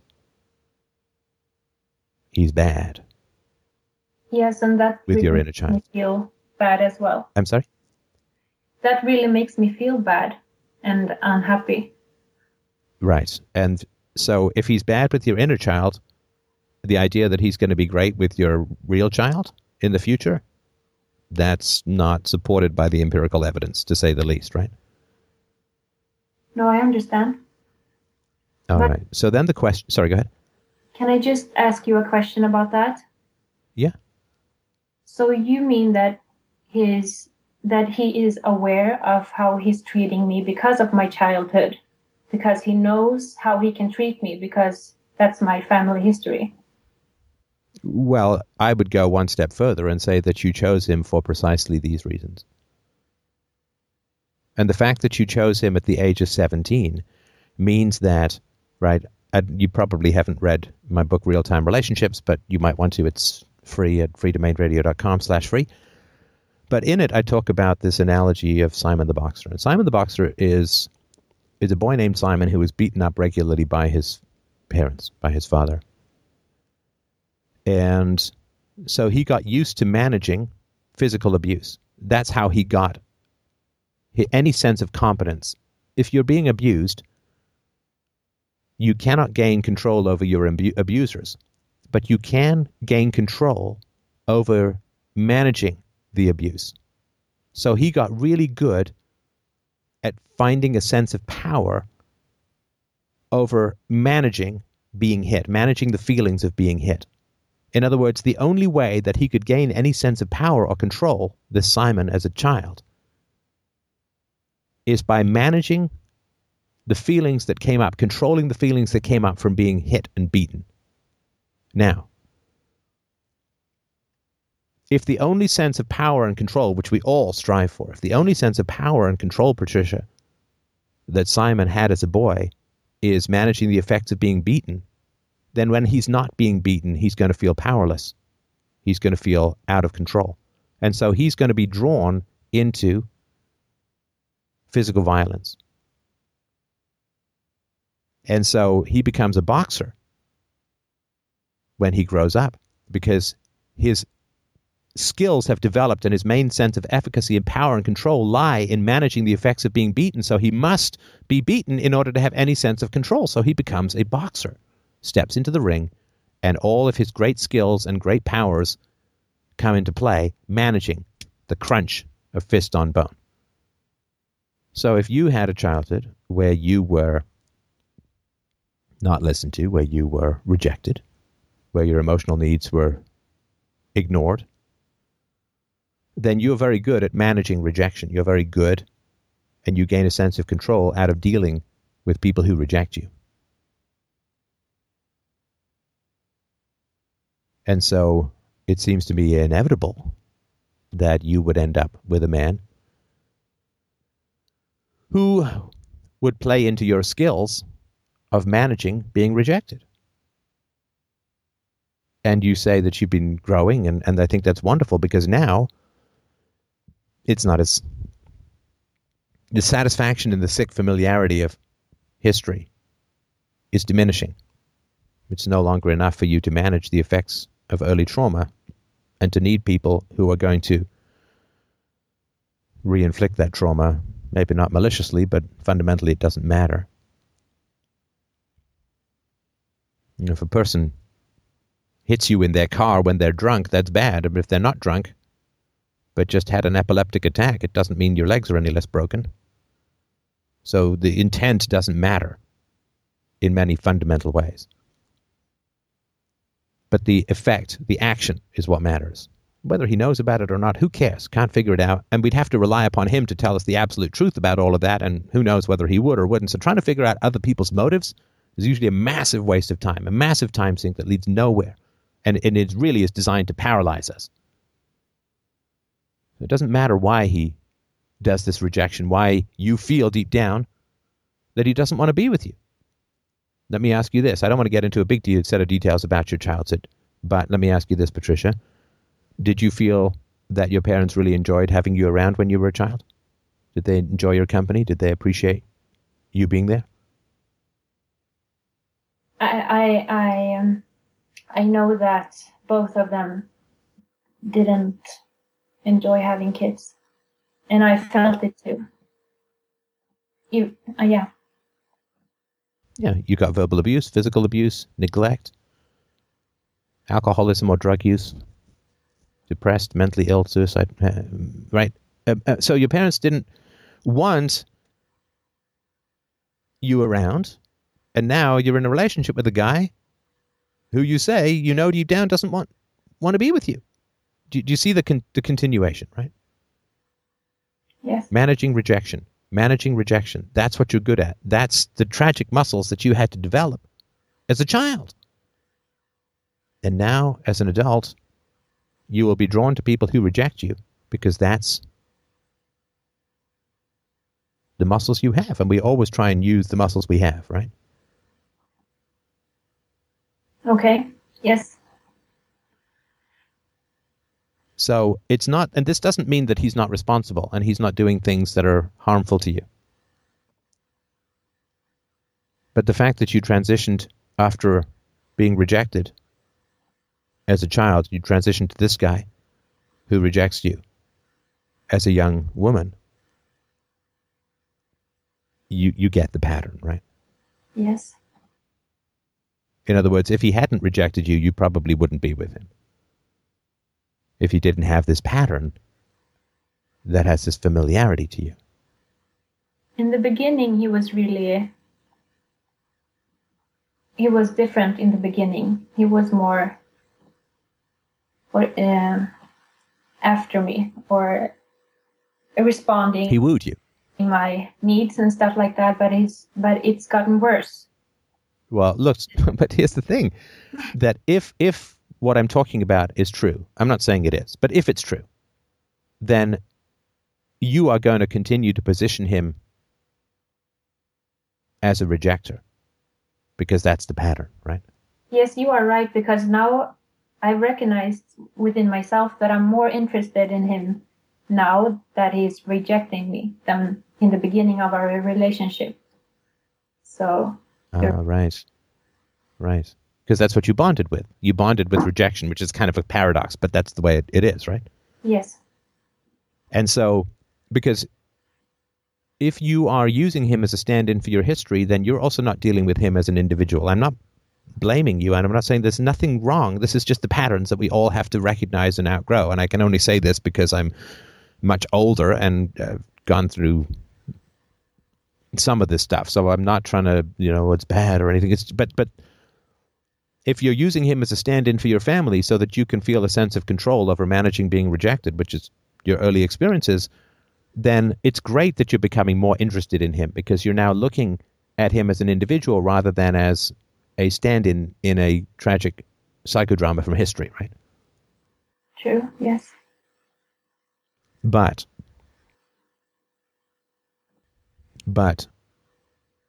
if you really want to break the history, and you've got a lot invested with this guy, and he's not, you say he's a good guy, right? He's not a mean guy. He's not screaming at you. He's not throwing books at your head. He's not, right?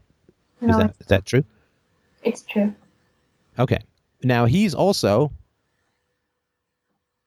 got his history, right? Which is why I asked at the beginning if he was there, because you always find when you get two people's history, especially when they're young, especially if there's been trauma, especially if there hasn't been a lot of therapy with a great therapist or a lot of work on self-knowledge, people fit together like jigsaw puzzle pieces, right? I'm assuming you know something about his history, and I assume that he's got a pattern of rejecting.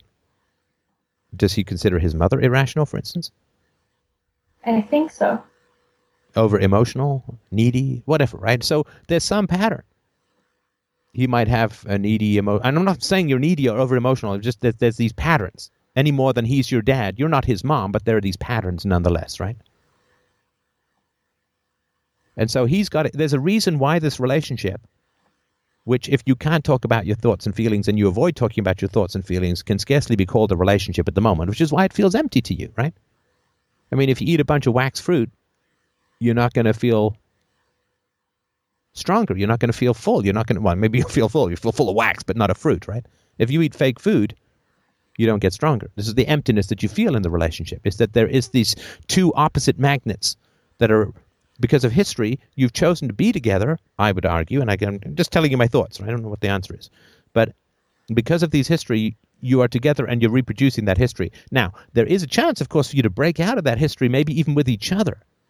But you have to say, look, I can't do this anymore. I can't do this. This is not a relationship. If I can't talk about what I think and feel, this is not a relationship. This is too much like my history. You don't have any control whether he communicates with you, Patricia, right? You can't stick your hand up his butt and make his mouth move, right? Although I'm sure that's in 50 Shades of Grey Part 2. But anyway, you can't do that, right? But you can't, the only person you have control over is you. You know that. This is a truism, but we forget it all the time. I do too. And so you can control how much you talk to him, how much you share with him. And this is all in in real-time relationships. Do you want to try being him and I'll try being you, and I can give you a sense of how that might work? Okay. Okay. So, listen, lover of mine for 7 years, light of my life, center of my home. Yeah, I feel like there's some stuff missing from our relationship, but the most thing that's missing is me. I'm not here to blame you. I'm not here to say you should do anything different, but I feel like I've kind of chickened out because I've wanted to talk about things that I've thought and felt for a long time, and I feel really scared even having this conversation with you about it, because this is stuff that's very important to me. And you knew when I grew up I didn't have people who really listened to me, who thought I was irrational, who rejected me. And I've sort of allowed this, not your fault, I've sort of allowed this to kind of creep into our relationship, where now if you say to me, oh, that's not rational, or we already talked about this, or I don't want to know about this, or, this conversation, I feel like there's this history that I had that's kind of spilling into our relationship. I don't know if I'm doing it or you're doing it. It doesn't really matter.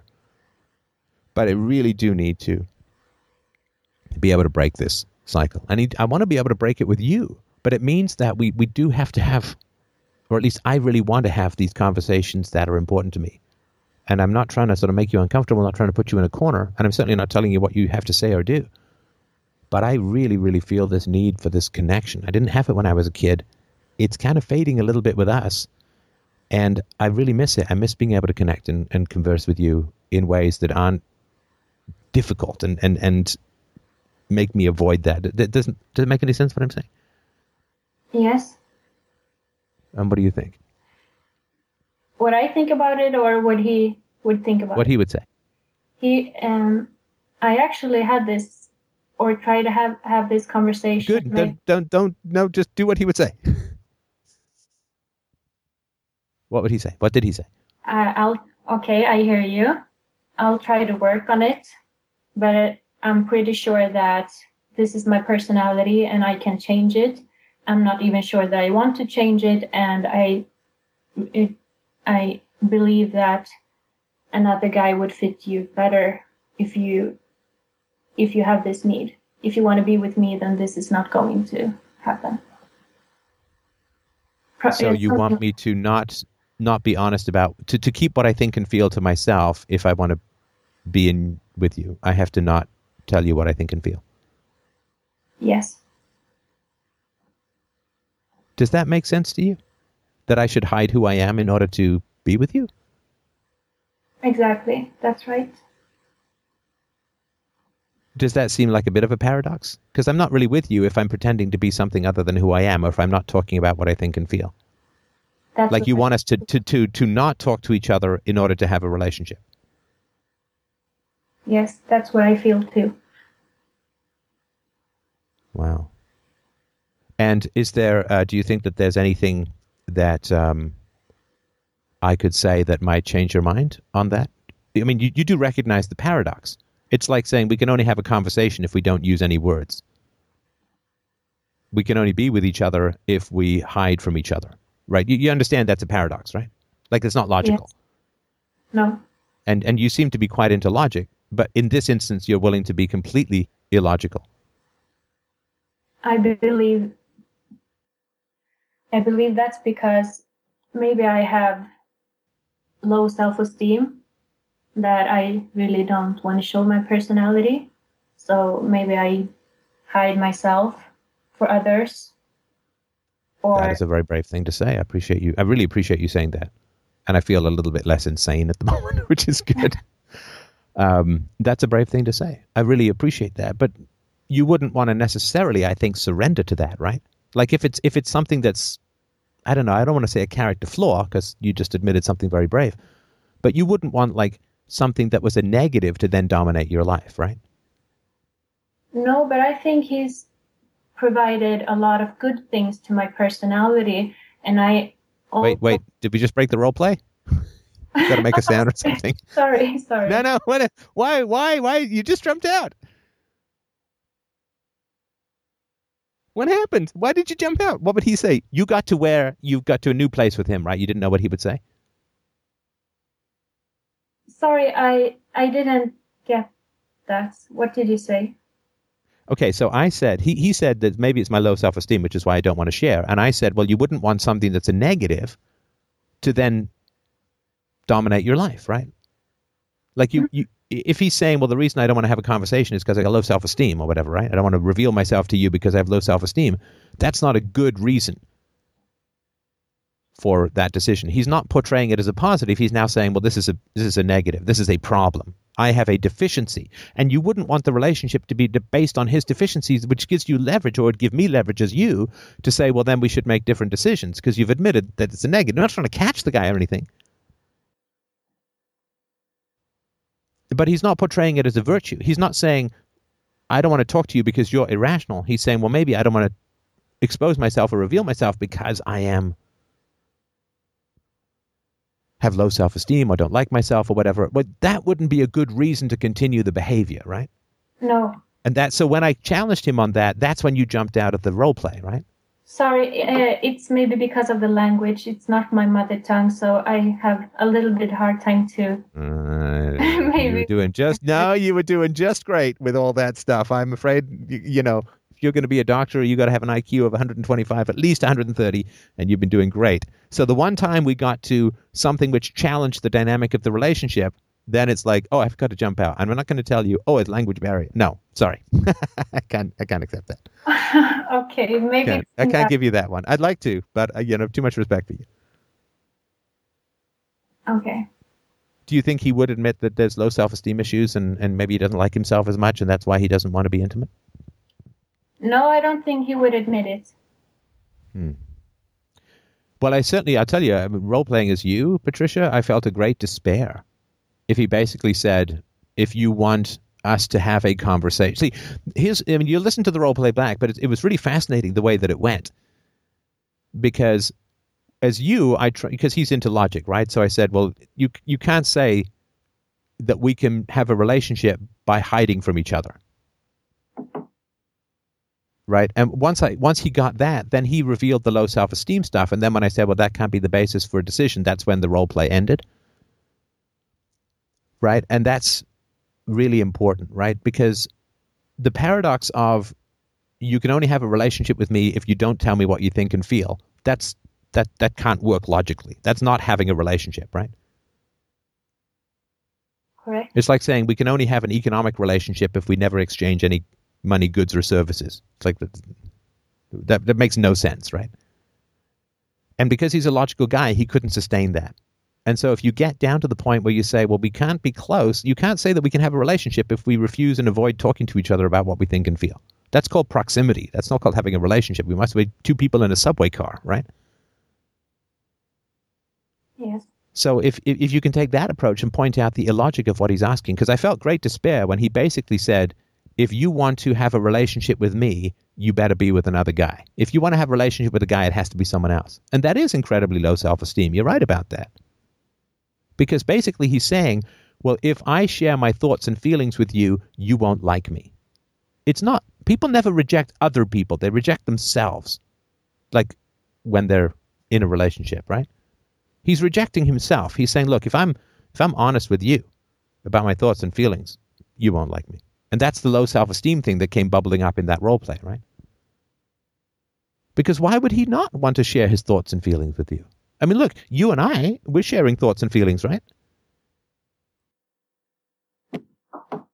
I really don't know why he doesn't find it interesting or useful to talk about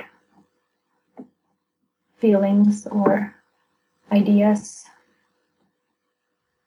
Well, interesting or useful is his language, right? It's not a question of interesting or useful. It's not a question of interesting or useful. It's a question of honesty, right?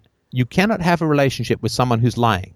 You cannot have a relationship with someone who's avoiding. You cannot have a relationship with someone who's hiding, right? It's like trying to hug a ghost. You can't. And so it's not a question of, well, is this useful or is this appropriate or is this helpful or is this productive? That's all bullshit. That's all just a bunch of made up crap. The question is he committed to honesty? In other words, honesty is, if I say to you, Patricia, what do you think and feel? and you lie to me, then you're just not being honest, and we can't have a relationship. Right? So, and if I'm thinking and feeling something that involves you, involves our relationship, and I don't share that with you, I'm lying by omission. So it's just it's not appropriate or useful, all right? Are we going to be honest with each other? When I ask you what you're thinking and feeling, are you going to tell me the truth? Right? So, what do you think and feel at the moment, Patricia? I feel that I think that I need to make a decision, because I think that this... No, that's... Okay. I'm so sorry to interrupt you. I should have asked you, and I apologize. I put the question completely wrong, so I apologize for interrupting. First of all, what do you feel? And then we'll get to the things in a sec. But what do you feel? I feel like I'm getting more... I don't know how to put it. More clear-sighted about the situation, and it really makes me happy that I'm trying to figure this relationship out, because I really do not want to be in a destructive relationship, because the years go by and I need to, proceed in some way. So you feel a sense of a little bit of peace of mind, some clarity? Yes, I only think it's for the better. If it doesn't work out, then it's not a loss. I think you need certainty about this relationship, and the reason that we tend to be uncertain in relationships is we get into a hide and hold pattern. You get involved in the daily details and so on, and you kind of hide yourself from the other person just in this holding pattern, right? Hide and hold. That's what we do when we're, and the reason for that is because, and that is, it seems like an uncertainty, but it is an actual certainty, because if you hide and hold long enough, the relationship just ends. Somebody will just do something. Somebody's going to have an affair. Somebody's going to get drunk. Someone's going to say something irretrievable. You're going to wake up and someone's going to be just moved out. I mean, if you just do the hide and hold, relationship is doomed. But it's a very passive way to end a relationship. And please understand, Patricia, I'm not trying to say end or don't end. I don't know. I think with 7 years, it's worth a fight, because you've got so much invested. And he is a smart guy, and you get a lot of great things out of him. Right? He's a good conversationalist about certain topics. But certainty comes from honesty. Honesty will always get you clarity. It's why so many people avoid it, because they don't want the scales to fall from their eyes. They don't want the fog to lift from their environment, because they don't want to know if they're in hell or heaven, right? They don't want to take the risk. You just don't want that. A lot of people, not you, a lot of people. That's why honesty always brings certainty. People avoid both, right? But they avoid the certainty, and so they avoid the honesty. So if you're in a hide and hold pattern, you're just going to let things decay rather than make a choice. And it's always better to make a choice than to just let things happen, because choices are who we are. If we let things happen to us, it's like we don't exist, and then it's like we're back in our early shitty childhoods, right? If that's what we had. But don't let things happen to you. Be honest with the man. Tell him what you think. Tell him what you feel. Tell him what you need. And don't be intimidated by this. He's not your dad, and you're not a kid anymore. And don't be intimidated by this often male, emotions are like crap stains in your underwear. You just got to wash and cross your fingers and hope they go away, right? Clean them out. No, emotions are the reason that you're together. Feelings are the reasons that you're together. And if you want to have kids, emotional availability is essential for the mental, physical, and emotional health of your children. And this abstract and this distance, you just have to tell him, listen, don't lie to me. You owe me the truth. We've been together 7 years. I live with you. I sleep with you. You owe me the truth. When I ask you what you think and feel, I want you to be honest with me. Just don't lie. And I will commit to not lying to you, because I've been lying to you by hiding from you, by repressing things which make you uncomfortable. But that's not fair to you, and that's treating you like some piece of glass, which you're not. You're a fully grown man, intelligent, wise in your own way, competent. We have to commit to being honest with each other, and being honest means saying what you think and feel. If you think and feel hostility towards me, tell me. Tell me. Tell me. If you're angry at me, if you're frustrated with me, if you feel like I am a needy child, I need you to tell me. because we cannot have a relationship if we're not honest with each other. And that's kind of like, everybody knows that, but how many people actually do it? How many people actually do it and are just honest? It's such a simple thing, and it seems so impossible for so many people. And if he says something to you that hurts you, say, that really hurts me. I'm not saying you did anything bad or wrong. I'm just telling you what I'm feeling. Give him the real-time experience that you're experiencing. Give it to him in the moment. That's the real-time relationships. Because anything that's not real-time is almost always manipulative. You come back a day later and say, well, it really hurt me what you said. That's, give him the real-time reflection of how he's behaving and how it's impacting you in the moment. The only way to avoid manipulation, which is not treating someone as a person, but as an object to satisfy immediate needs, desires, power, control, revenge, whatever, right, is to be ruthlessly honest in the moment about what you think and feel. And he owes you honesty. Sorry, he's been with you for 7 years. He can't now say, well, I don't want to be honest with you. Come on. What are we, children, right? Be adults. Be honest. And whether the honesty leads you guys to actually connect and stay connected, fantastic. If it leads you to break up, but at least you have certainty. And once you get how the only way to navigate through life is through ruthless honesty, wow. You'll never go back to driving at night in the fog without any lights on. Does that make any sense? Yes, it makes perfect sense. And that will be the case for future relationships too, whether they're business, personal, romantic, financial, whatever. Just honesty is great and perfect clarity. Will you let us know how it goes? Yes, maybe I will. I'd like to. I don't have to put it in the show. I just like to know how it goes. But do you feel like we've had a useful conversation? Is there anything else you wanted to? No, I'm. It's been a great talk, and thank you for your time, and thank you for what you're doing. I really appreciate it, and yeah, it's been useful. I'll think about it and make a decision. Okay. Well, thank you, and I really, really appreciate your honesty. It was fantastic, and openness was great. Okay, thank you. Thank you. Good night. Good night, Patricia. All right. Well, up next is Howard.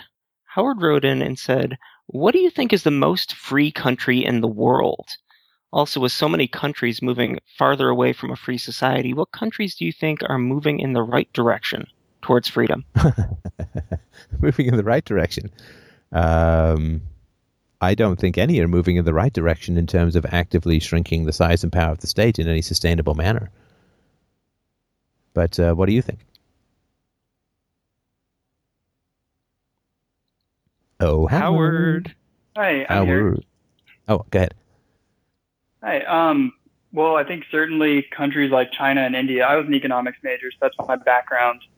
Countries like China and India, I think, are moving in the right direction economically, but I think there's kind of an upper bound to how free at least their current governments are going to let their societies become.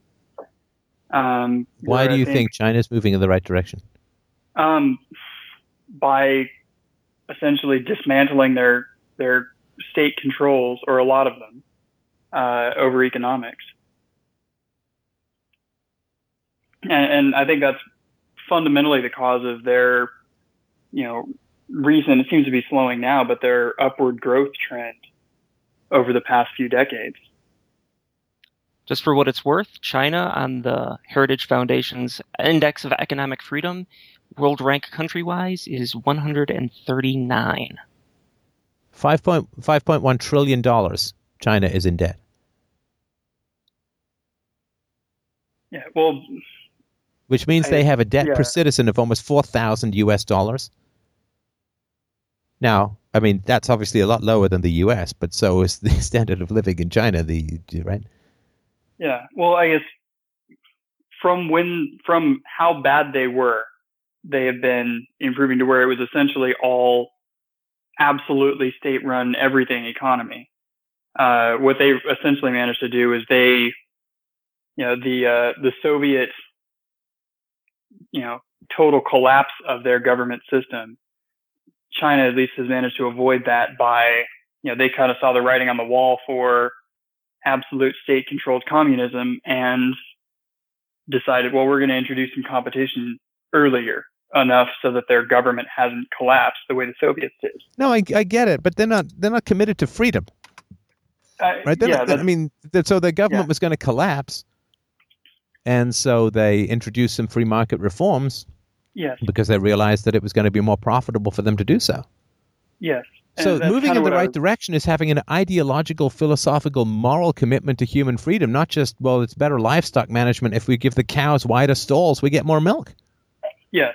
And that's kind of what I was getting at, where there's an upper bound, I think, to how free countries like China will get. They're not, but see, again, you can say free, and obviously it's better. China's better now than it was in 1980 in terms of economic freedom, without a doubt. But it's not. Free-range chickens are not free. Okay. Right. Yeah, so I know this is a little bit semantics, but it's important because the fact that they have found it more profitable to allow some free market reforms into their economy has no ideological commitment to it whatsoever. They're simply averting disaster. Their government was going to collapse. They saw what happened with the Soviet Union, and they were like, okay, well, we're not going to do that, right? Yeah, steering away from a cliff isn't necessarily. But they have no philosophical commitment towards freedom of any kind.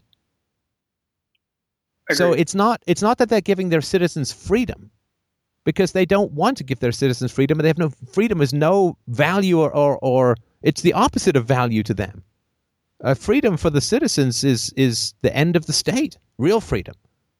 And the people in charge do not want to give their citizens freedom in any way, shape, or form. And they have found it more profitable. Oh, the cows are dying because the stalls are too small. Let's widen the stalls. But that's not right before they set the cows free and dismantle the farm. That's just to make a bigger farm, to make a better farm, to make a stronger farm. Yes. Okay, and I'm sorry, I know that's an annoyingly semantic point, but I when people say, well, China's more free now, it's like, but they're there's huge amounts of corruption, and they've just found it more profitable to farm people in this way. They've upgraded their tax farming method. Better way to say it. They've basically upgraded their tax farming methods, but there's no commitment to freedom. And then this is true throughout the world. I don't know any country that has any fundamental ideological commitment to human liberty. That's all 18th century, 19th century stuff. That's been gone since before the First World War. Any fundamental or philosophical ideological commitment to freedom. I can think of a few exceptions that pop into my head. So the guy who was in charge of the German economy after the end of the Second World War, which we got a presentation called The Truth About Germany. And is that what it's called, Mike? I can't remember now. No, it's not The Truth. The fall of Germany. There will be no economic recovery. What's it? Germany, there will be no economic recovery. I believe that's it. Yeah. And I watched that kind of playlist of shows, and coming from personally, I tend to fall in line with the Ayn Rand type objectivism. So watching those was what kind of got me thinking about this question, where, are there any countries that are moving towards, it seems like every Western country is moving towards, how much, they're just moving in the wrong direction. Are there any countries that are? Direction. Yeah, that's the logic of late stage democracy. And we do a whole show about decadence in the near future, but late stage democracies always follow the same damn pattern. An over-focus on sensuality, stimulation over wisdom, materialism over true wealth, a consumption. Like we've basically run through the capital that was accumulated over 2,000 years. We've run through it in a little bit more than a generation. We've just destroyed it, eaten it up, shit it out in the form of massive debt. People become incredibly sensitive to discomfort, and human beings do well in adversity. There's all these mouse utopia experiments where they keep trying to create this utopia for mice, and it always turns into this complete shitter.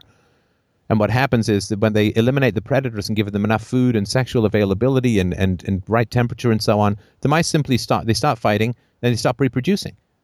I mean, it's nature's way of controlling a too successful species, and this, you can see this happening people are incredibly sensitive to negative experiences. Oh, my pension might be cut by 5%. Give me a fucking break. And they stop breeding. They stop breeding because, for a variety of reasons. But we become incredibly soft. We human beings want to escape and avoid adversity, and it's just about the worst thing in the world for us to do it, right? We all want to sit on the couch and eat Cheetos, but it's the worst thing for our health to do that. We need some adversity. Go lift some weights. Go pound some pavement. Go do something. Yeah, and, like the Agent Smith example in one of the Matrix movies, where he says, they tried to create utopia where there was no suffering and the humans rejected it. Yeah. And, we are a biological species. We are not designed to be free. We want to be free of adversity. Of course we do. Like we want to be free, but so we've created this weird situation where, because we're eating the capital of the past, we don't think we have to make any compromises. We don't think we have to have any suffering. We can just pay people off and bribe people, and it just, of course, defers the negatives. And anyway, so there's no country that's going in the right direction. That's inevitable in fiat currency democracy, which is, it's just Roman shit all over again, but with tablets. Well, I guess different tablets. But there is a place. There is one country. There is one country where things are going in the right direction, and that's a country called Utopia, and that's YOU, Utopia, which is a country or the environment that you can create in your life. And that country is entirely determined, the quality of that country and the quality of your freedom is entirely determined by the people you surround yourself with. That's the only free country that you can live in, is a place called Utopia. So let me ask you this, Howard. It just sounds like a challenge. It's not. It's just a question. Are there people in life that you have to hide your beliefs from? Yes. Yeah, there are. And to a certain extent, those aren't people that I think I would be able to actually get away from, which I think may be where you were kind of leading that, if I caught your drift. Yeah, and I'm not saying what you should or shouldn't do with your relationships, but it's just important to map where your relationships are. People suffer far more social censorship than government censorship. Far more social censorship than government censorship. Everyone, censorship. And it's like, okay, but to what degree do you have to lie about who you are to the people around you? Where is the real censorship? Where is the real tyranny in your life? I can virtually guarantee you, unless you're calling me from prison, in which case hang up, because I don't think you should have a phone. But if you're not calling me from prison, then the real tyranny in your life is almost certainly social and not governmental. In that, if you have philosophically resonant and consistent and deep beliefs, then you basically feel like prey around a lot of people who are predators, who feel like predators, right? Like, I can't say this, I can't say that, I can't talk about this, I can't bring this up, I can't bring that up. And that's the censorship that we live in. That's the, I can't be who I am, I have to pretend to be someone else. And of course, we don't get any points for that after we're dead. We just die having hid from ourselves from people around us.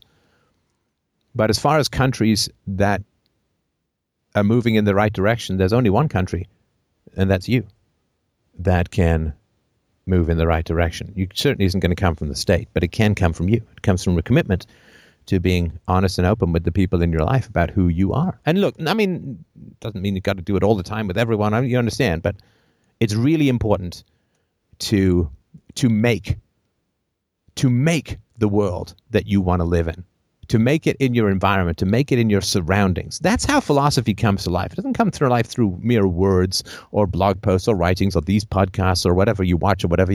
It comes from you creating the world of the future around you.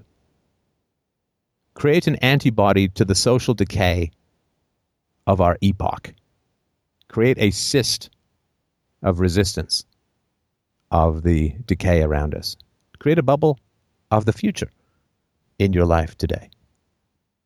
And that is around honesty and openness and clarity and connection in your relationships is something I've always talked about from the beginning. You can't wait for the government to set you free. Free yourself, damn it. Free yourself. Freedom means honesty. Because you're not free to be honest, you're not free at all. You're not free to be who you are. With the people in your life, you are not free at all. Economic freedom index be damned. Yeah, that makes a lot of sense. Government laws be damned. Taxation be damned. Are you free to be who you are with the people in your life? If you are, well, that's a rare and powerful thing, and well-earned and well-deserved. And if you're not, you don't have to change a damn thing, but don't expect the government to set you free. Sorry, you were going to say? No, it makes a lot of sense. I guess what it seems like is happening though is that the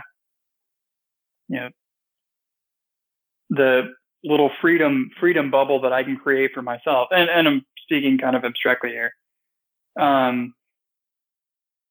guess the worry, and I'm not speaking just about me, but the little freedom bubble that people can create around themselves keeps getting more and more squeezed by what governments, not just the U.S., but around the world, are doing. And so, yeah, I guess, it's a fun thought experiment, but, why isn't there experiment? Well, no, this. But look, okay, no, I get where you're going with this, and I'm sorry to interrupt, right? Which is like, okay, there's only so much I can do in my life. There's still the government, and right? But you can't do anything about the government. You can't do anything about the government. But you can do something about the choices you make in your personal life, right? Look, and I'm sorry to be annoying. I am, but this is something that people who are interested in human freedom really need to understand. Where the fuck is the freedom going to come from? It's not going to come from the state. State doesn't want to give us freedom. That's why I was talking about China earlier. It's like, oh, they're more free. No, they're not. They're better managed. They're not more free. And if the slave is more productive with one manacle rather than two, then he'll get one manacle. But it's not because the guy's committed to his freedom. He's only committed to the owner is only committed to his productivity. And the more valuable he is then with only one manacle, the less likely he is to be turned free, because he's worth even more now with only one manacle than he was with two. Yeah. So it's not going to come from the state. Is it going to come from the people around you who are statists? Of course not. Because they're embedded in the matrix. They're embedded in the doctrine. So where is this freedom going to come from? Is it going to come from Rand Paul? It's not going to come from Rand Paul. Where is it going to come from? How is it going to manifest? Yeah, it comes How from is it going to happen? Yeah. It comes from the most committed. Only places freedom is going to come from is people get how serious you are about what you believe. They get it deep in their bones. And if you believe something that goes against the social norms, if you believe something that violates social taboos, then people are constantly scanning you to say, are you serious? Are you like, it's talk, right? It's just talk. You're not, you like reading these books and, you like visiting Reason, right? It's not, you wouldn't actually make any decisions about this in your life. This is a hobby, right? Like, we want to put this in the category of stamp collecting. You wouldn't break with a friend because he wasn't a stamp collector, would you? Yeah, where people, it's almost a norm to violate your own views or to be okay with contradictions. Yeah, ethics is a hobby. If it's a hobby, if it's just a little thing that you do, like, I like statism, you like freedom, like PS4 versus Xbox One, who cares, right? 6 of one, half a dozen of the other. It's just everyone wants to relativize everything so that nobody's actual moral beliefs change a goddamn thing in the known universe. It's the castration of virtue. that society is solely focused on. You can have these beliefs, but they can't change anything. And if it changes who you vote for behind a screen, who gives a shit? That's not going to change anything anyway. If voting changed anything, it wouldn't be legal. You can say, oh, I'd really like you to read these books, and we can have these intellectual discussions, we can have these abstract discussions, but God damn it, don't you ever think of making any real decisions about your values. Don't ever think of bringing them to life. Don't ever think of acting on them. Don't ever think of taking them even remotely seriously. Now, statists, they take their beliefs very seriously. And they can afford to because they're the dominant ideology, right? So they take their beliefs very seriously. Oh yeah, you don't pay your taxes, you go to jail, God damn it. I want guys with guns to come kick your door and drag you off to rape rooms. And they take their beliefs very seriously. And as I've argued for many years, people on the freedom side, we don't take our beliefs that seriously. We don't. I mean, it's just a simple fact. Statists are willing to have you thrown in prison for disagreeing with them. But are you willing to question your friendships with statists? And look, I get it's difficult. I understand it's difficult, right? Because there's this weird thing in society that says, well, anytime you suggest that people end relationships, that's bad. All relationships must be valuable at all times, no matter. This is all nonsense, right? It's only applied to new ethics. It's not applied to anything else. I mean, if you're an alcoholic and you go to Alcoholics Anonymous, what do they tell you to do with your alcoholic friends? Ditch them. Well, that staying in a group that is not healthy for you is not healthy for you. And yeah, if you're trying to quit heroin, you can't hang around with heroin addicts. You change your whole social environment. If you're in an abusive relationship, you're some woman in an abusive relationship, and you go and talk to the National Organization for Women, what do they tell you to do? Yeah, leave. Get the fuck out. Get out. Get out. I mean, if you even just say, well, I'm finding my marriage kind of empty and dissatisfying, most people will say, well, end it. Get out.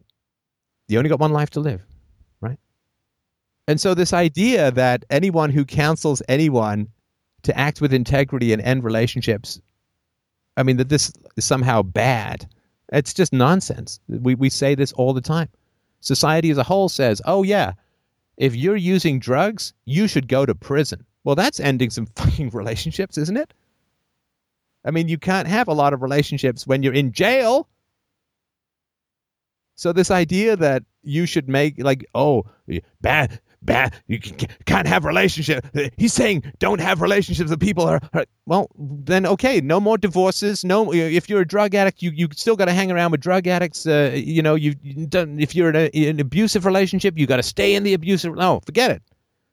No ending relationships. Everything you're born with is everything you've got to die with. No new relationships. Oh, you can have new relationships. You can't possibly end them. Nobody gets to quit their job anymore because you can't end relationships. If you find out that your boss is some moral monster who's stealing from people and keying their cars and stuff, you can't quit because that would be the end of relationship, whatever, right?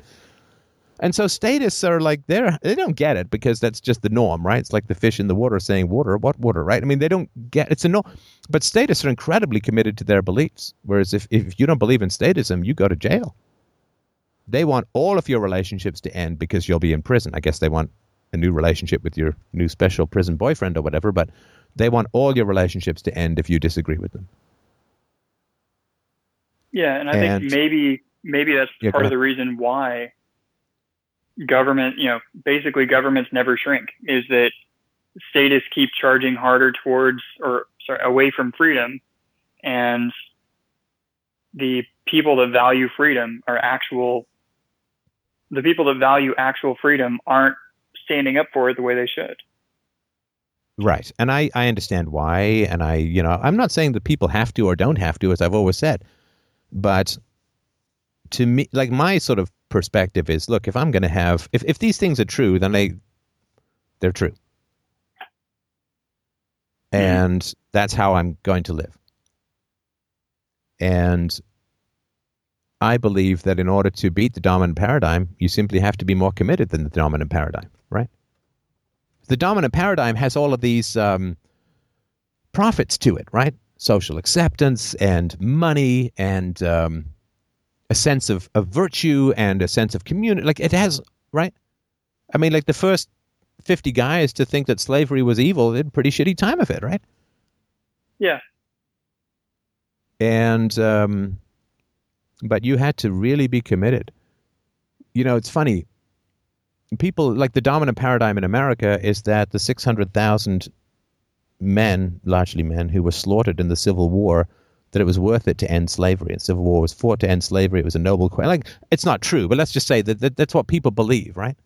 So 600,000 people can die to end slavery, if that's what people believe. And that's considered to be good, right? Yeah. But if a libertarian says, listen, I mean, if you want me thrown in prison for my beliefs, we got a problem. Oh, that's bad. Yet somehow, if libertarians killed 600,000 people and achieved a free world, not that it would ever work that way, right? People would say that's insane, right? So if you only have the truth and you're committed to the truth and you have good arguments, rational and empirical behind what you're saying, well, the people think that that's crazy. And then you get, the social shaming and the lynch mob gathers. And I mean, that's natural, right? That's just people fight to defend the dead. Culture is just a ghostly defense guard for the dead. Because honor your ancestors is not just a religion in Japan, right? Honor those who knew far less than you. But, so that's the challenge. And look, I mean, I don't think libertarians are ready for it. I don't think they are. But the moment that people start to say, I'm going to make real decisions to live a free and authentic life, and people who, mock and hate me and look upon me with scorn and contempt and hatred and eye-rolling and hostility, and right, the people who are like that, well, I don't want them in my life.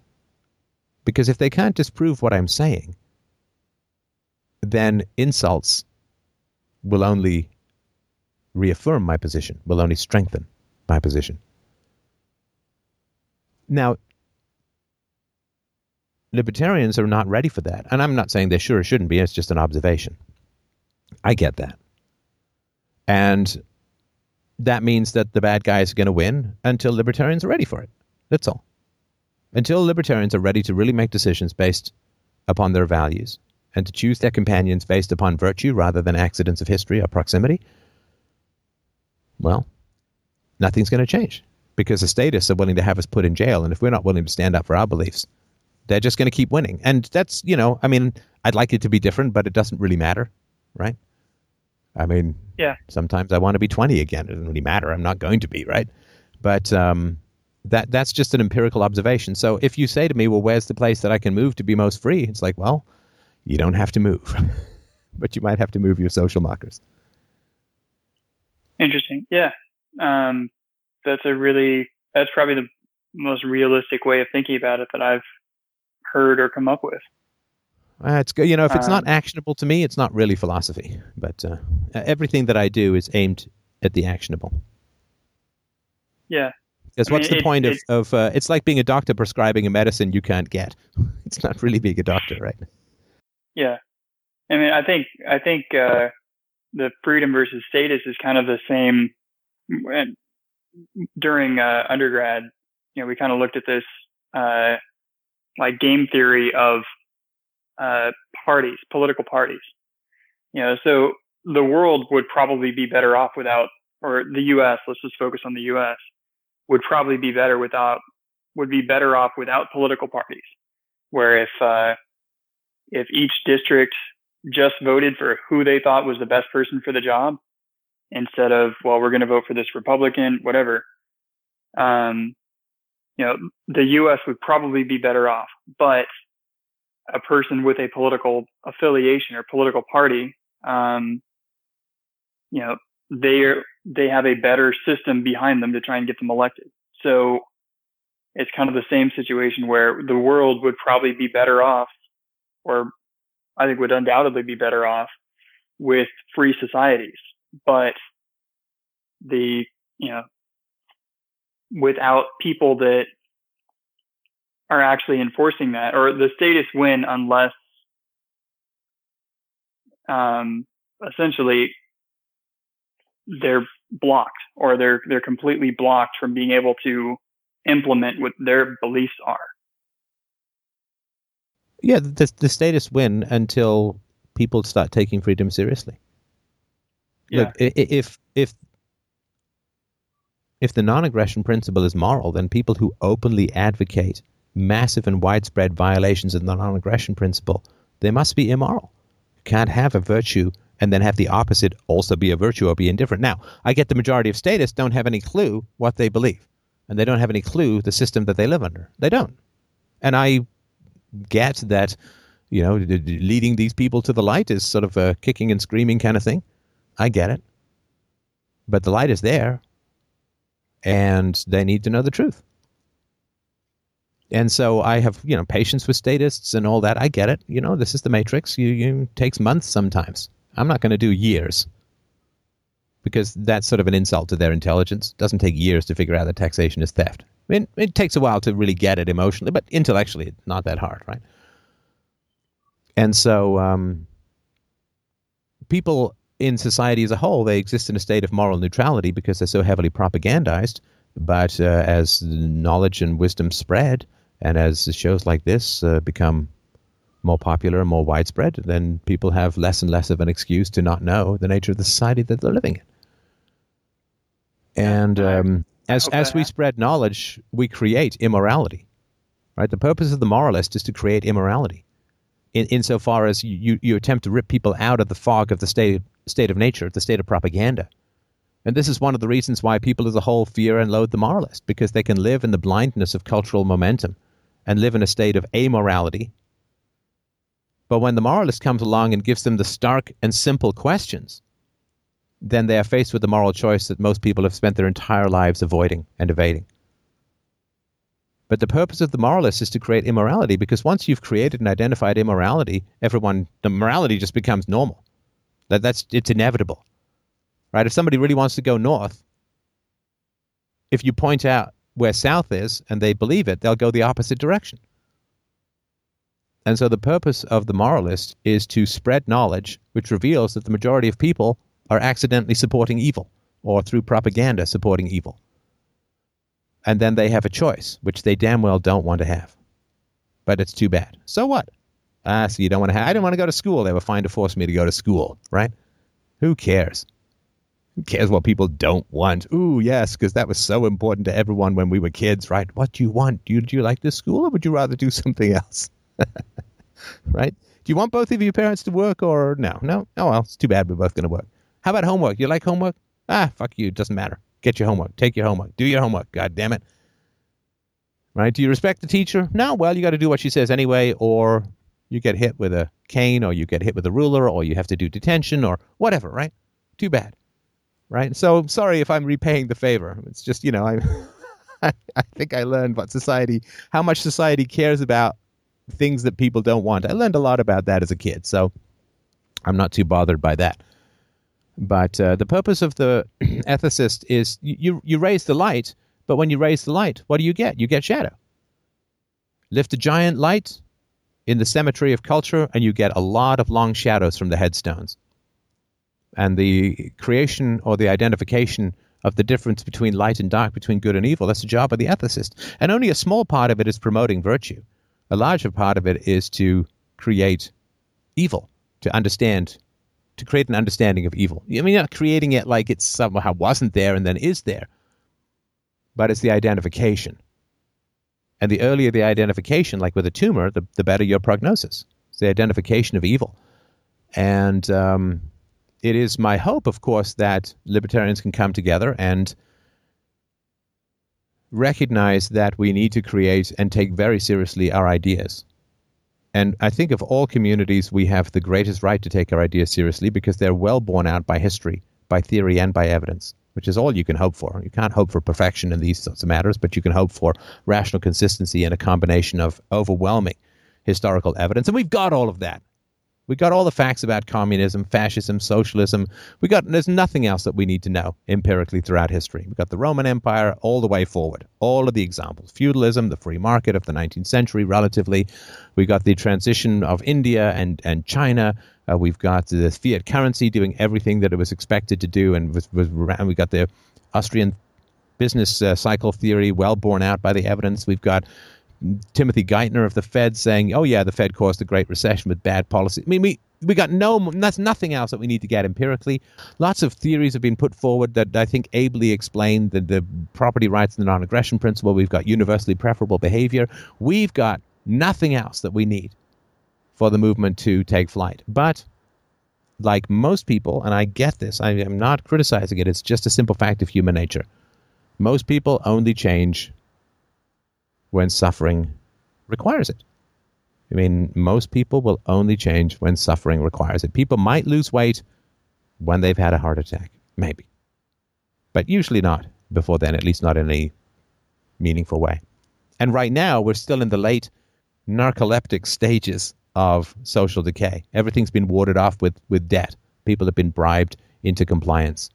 People don't demand change because they get their drip pellets of unemployment insurance and SNAP benefits in the welfare warfare state, and there's still enough bribe money sloshing around the system to buy off any discontent. And libertarians are not ready to take a truly powerful social stand on their belief systems because they fear social ostracism, I get that. I mean, again, not criticizing, just empirically, I try to really work with the facts. And I've talked about this stuff for many years, and there's no movement. And I, recognize you can't lead a charge if no one's behind you, if you're vastly outnumbered, right? So I have, I simply put out the ideas and the arguments, and sowing the seeds for when the rain of change comes. Nothing's going to grow if the seeds aren't there, but until the rain comes, nothing's going to grow either way. So, what you want to do with your life obviously is completely up to you. But there will come a time where libertarians, we're all going to have to just take our beliefs very seriously and act on them in our own lives, in our personal lives. If we define the state as evil, we define violations of the initiation of force as evil, then those who support and praise evil must themselves be implicated in that evil. If you define someone, if you have a morality that defines someone as an evildoer, and you're still willing to be friends and break bread with that person, then your morality doesn't mean anything. And then just ditch the morality, forget about it. Just say, I'm going to go comply with these people. That's fine. I mean, look, just be honest, right? Take your beliefs seriously, or don't pretend to have those beliefs. I'm just trying to take away that middle ground of nonsense. And I get that just because we define something as evil doesn't mean that everyone who supports it is an evildoer. Of course not, because they're propagandized and they're raised the same way we're all raised, and not everyone has the incentive or intelligence or understanding or drive to discover all of these things. But morality is very powerful, very deep magic, very deep. It is the physics of human society. And to take a moral stand is to take all of those who oppose that moral stand and put them in a category of immoral. Blind initially, but when illuminated, immoral. And so work to illuminate people, but we cannot imagine that we are not creating good and evil in the world by defining moral systems. That's a complete fantasy. And the other thing is that libertarians say, well, we want people to change based on reason. Well, are you changing based on reason? Sorry, Howard, you were going to say? I mean, and maybe this is getting a little bit off on a tangent, but have you seen the videos where people like to conform? So it's like a prank show. I don't remember what it's called, where they'll have 4 people in an elevator who are actors, and then a 5th person walks in, and all of a sudden, as if there was some kind of command given, all 4 of the actors turn to face the back of the elevator, and the random person who walks in, who's the brunt, or who's the butt of the joke, basically, right? He'll look around and then turn around to conform, right. And so it kind of, I think that's where, like, essentially the until there is an actual movement, like it, where essentially people want to conform, they want to fit in, even to the point of it making no sense. which is what I think. Well, no, but sadism those is. experiments were a little different. Insofar as those people probably do know something that you don't know, which is maybe there's a huge amount of heat on some particular floor and they're turning away so that they don't get this. Like, people wouldn't act randomly. So this is kind of an artificial situation. It does show some sort of conformity, but it's not irrational conformity. And it's certainly not analogous to people who study and define ethics, right? Because then they're experts, right? So look, I mean, if I see a bunch of people suddenly duck, I'm most likely going to duck as well, because that makes sense biologically. Maybe they've seen some low-flying pterodactyl that I haven't, or something. There's a dragon, whatever, right? You know what I mean, right? Yeah. So there is a natural sort of conformity that occurs that makes perfect sense. It's just not applicable to experts, right? So the challenge for libertarians is we have defined virtue as the non-aggression principle, or at least a minimum necessary, but maybe not sufficient, but necessary for virtue is the non-aggression principle, which means those who violate the non-aggression principle must be immoral. And those who support and enable that violence, which would be impossible without their support and enablement, are complicit in that immorality. Those are just basic facts. Those are just basic facts of logic that cannot be disputed by any sane human being. If you define something as virtuous, its opposite must be immoral, and that which enables the immorality must also be complicit in the immorality. I mean, if I say respecting property rights is a virtue, then somebody who steals from a store is acting immorally. And the getaway driver, even though the getaway driver has not participated in the theft, but the theft would not occur without the getaway driver is complicit. It's called an accessory to a crime. And these are just basic moral realities. And when everybody wants to define the virtue, but they don't want to deal with the reality that when you define the virtue, you define the immorality. When you define the good, you define the evil. And I get, again, just to reiterate, I get that people are propagandized. They don't know this, that, and the other, but it's becoming less and less excusable to not know these days. And certainly if you have the power to bring these simple illuminations to people, then do it. It's scary. I guess alarming. I get it. I do it every day. It's unpleasant, can bring blowback. Yeah, I get that. There's difficult times, but so what? So what? It doesn't really matter fundamentally. And we all standing on the shoulders of these giants who had even more moral courage than is required of us. So that's just sort of my argument is if you're going to look for some country, there's more and less free countries. And the less free countries are usually in the status of hitting bottom and then transitioning to more free countries. And the more free countries are in the status of hitting top and then collapsing down into some godforsaken who knows what. So that cycle of life, as long as we have a government, that cycle of bullshit's always going to continue. But there is far more freedom to be found in your relationships than there is in your geography. I like that. And anyway, thank you, Stefan. Big supporter of what you do in Free Domain Radio, and appreciate having the conversation with you. Thank you very much. I appreciate that. It's a great question. And I think that's it for the show tonight. I do want to say thank you, everybody, so much. Happy Valentine's Day. May the Valentine's Day be 364 of the other days and a quarter of the year, because our Valentine's Day should really be the Cupid who shoots us through the heart with the arrow that has us bleed a love of wisdom. Oh, there's a complicated metaphor.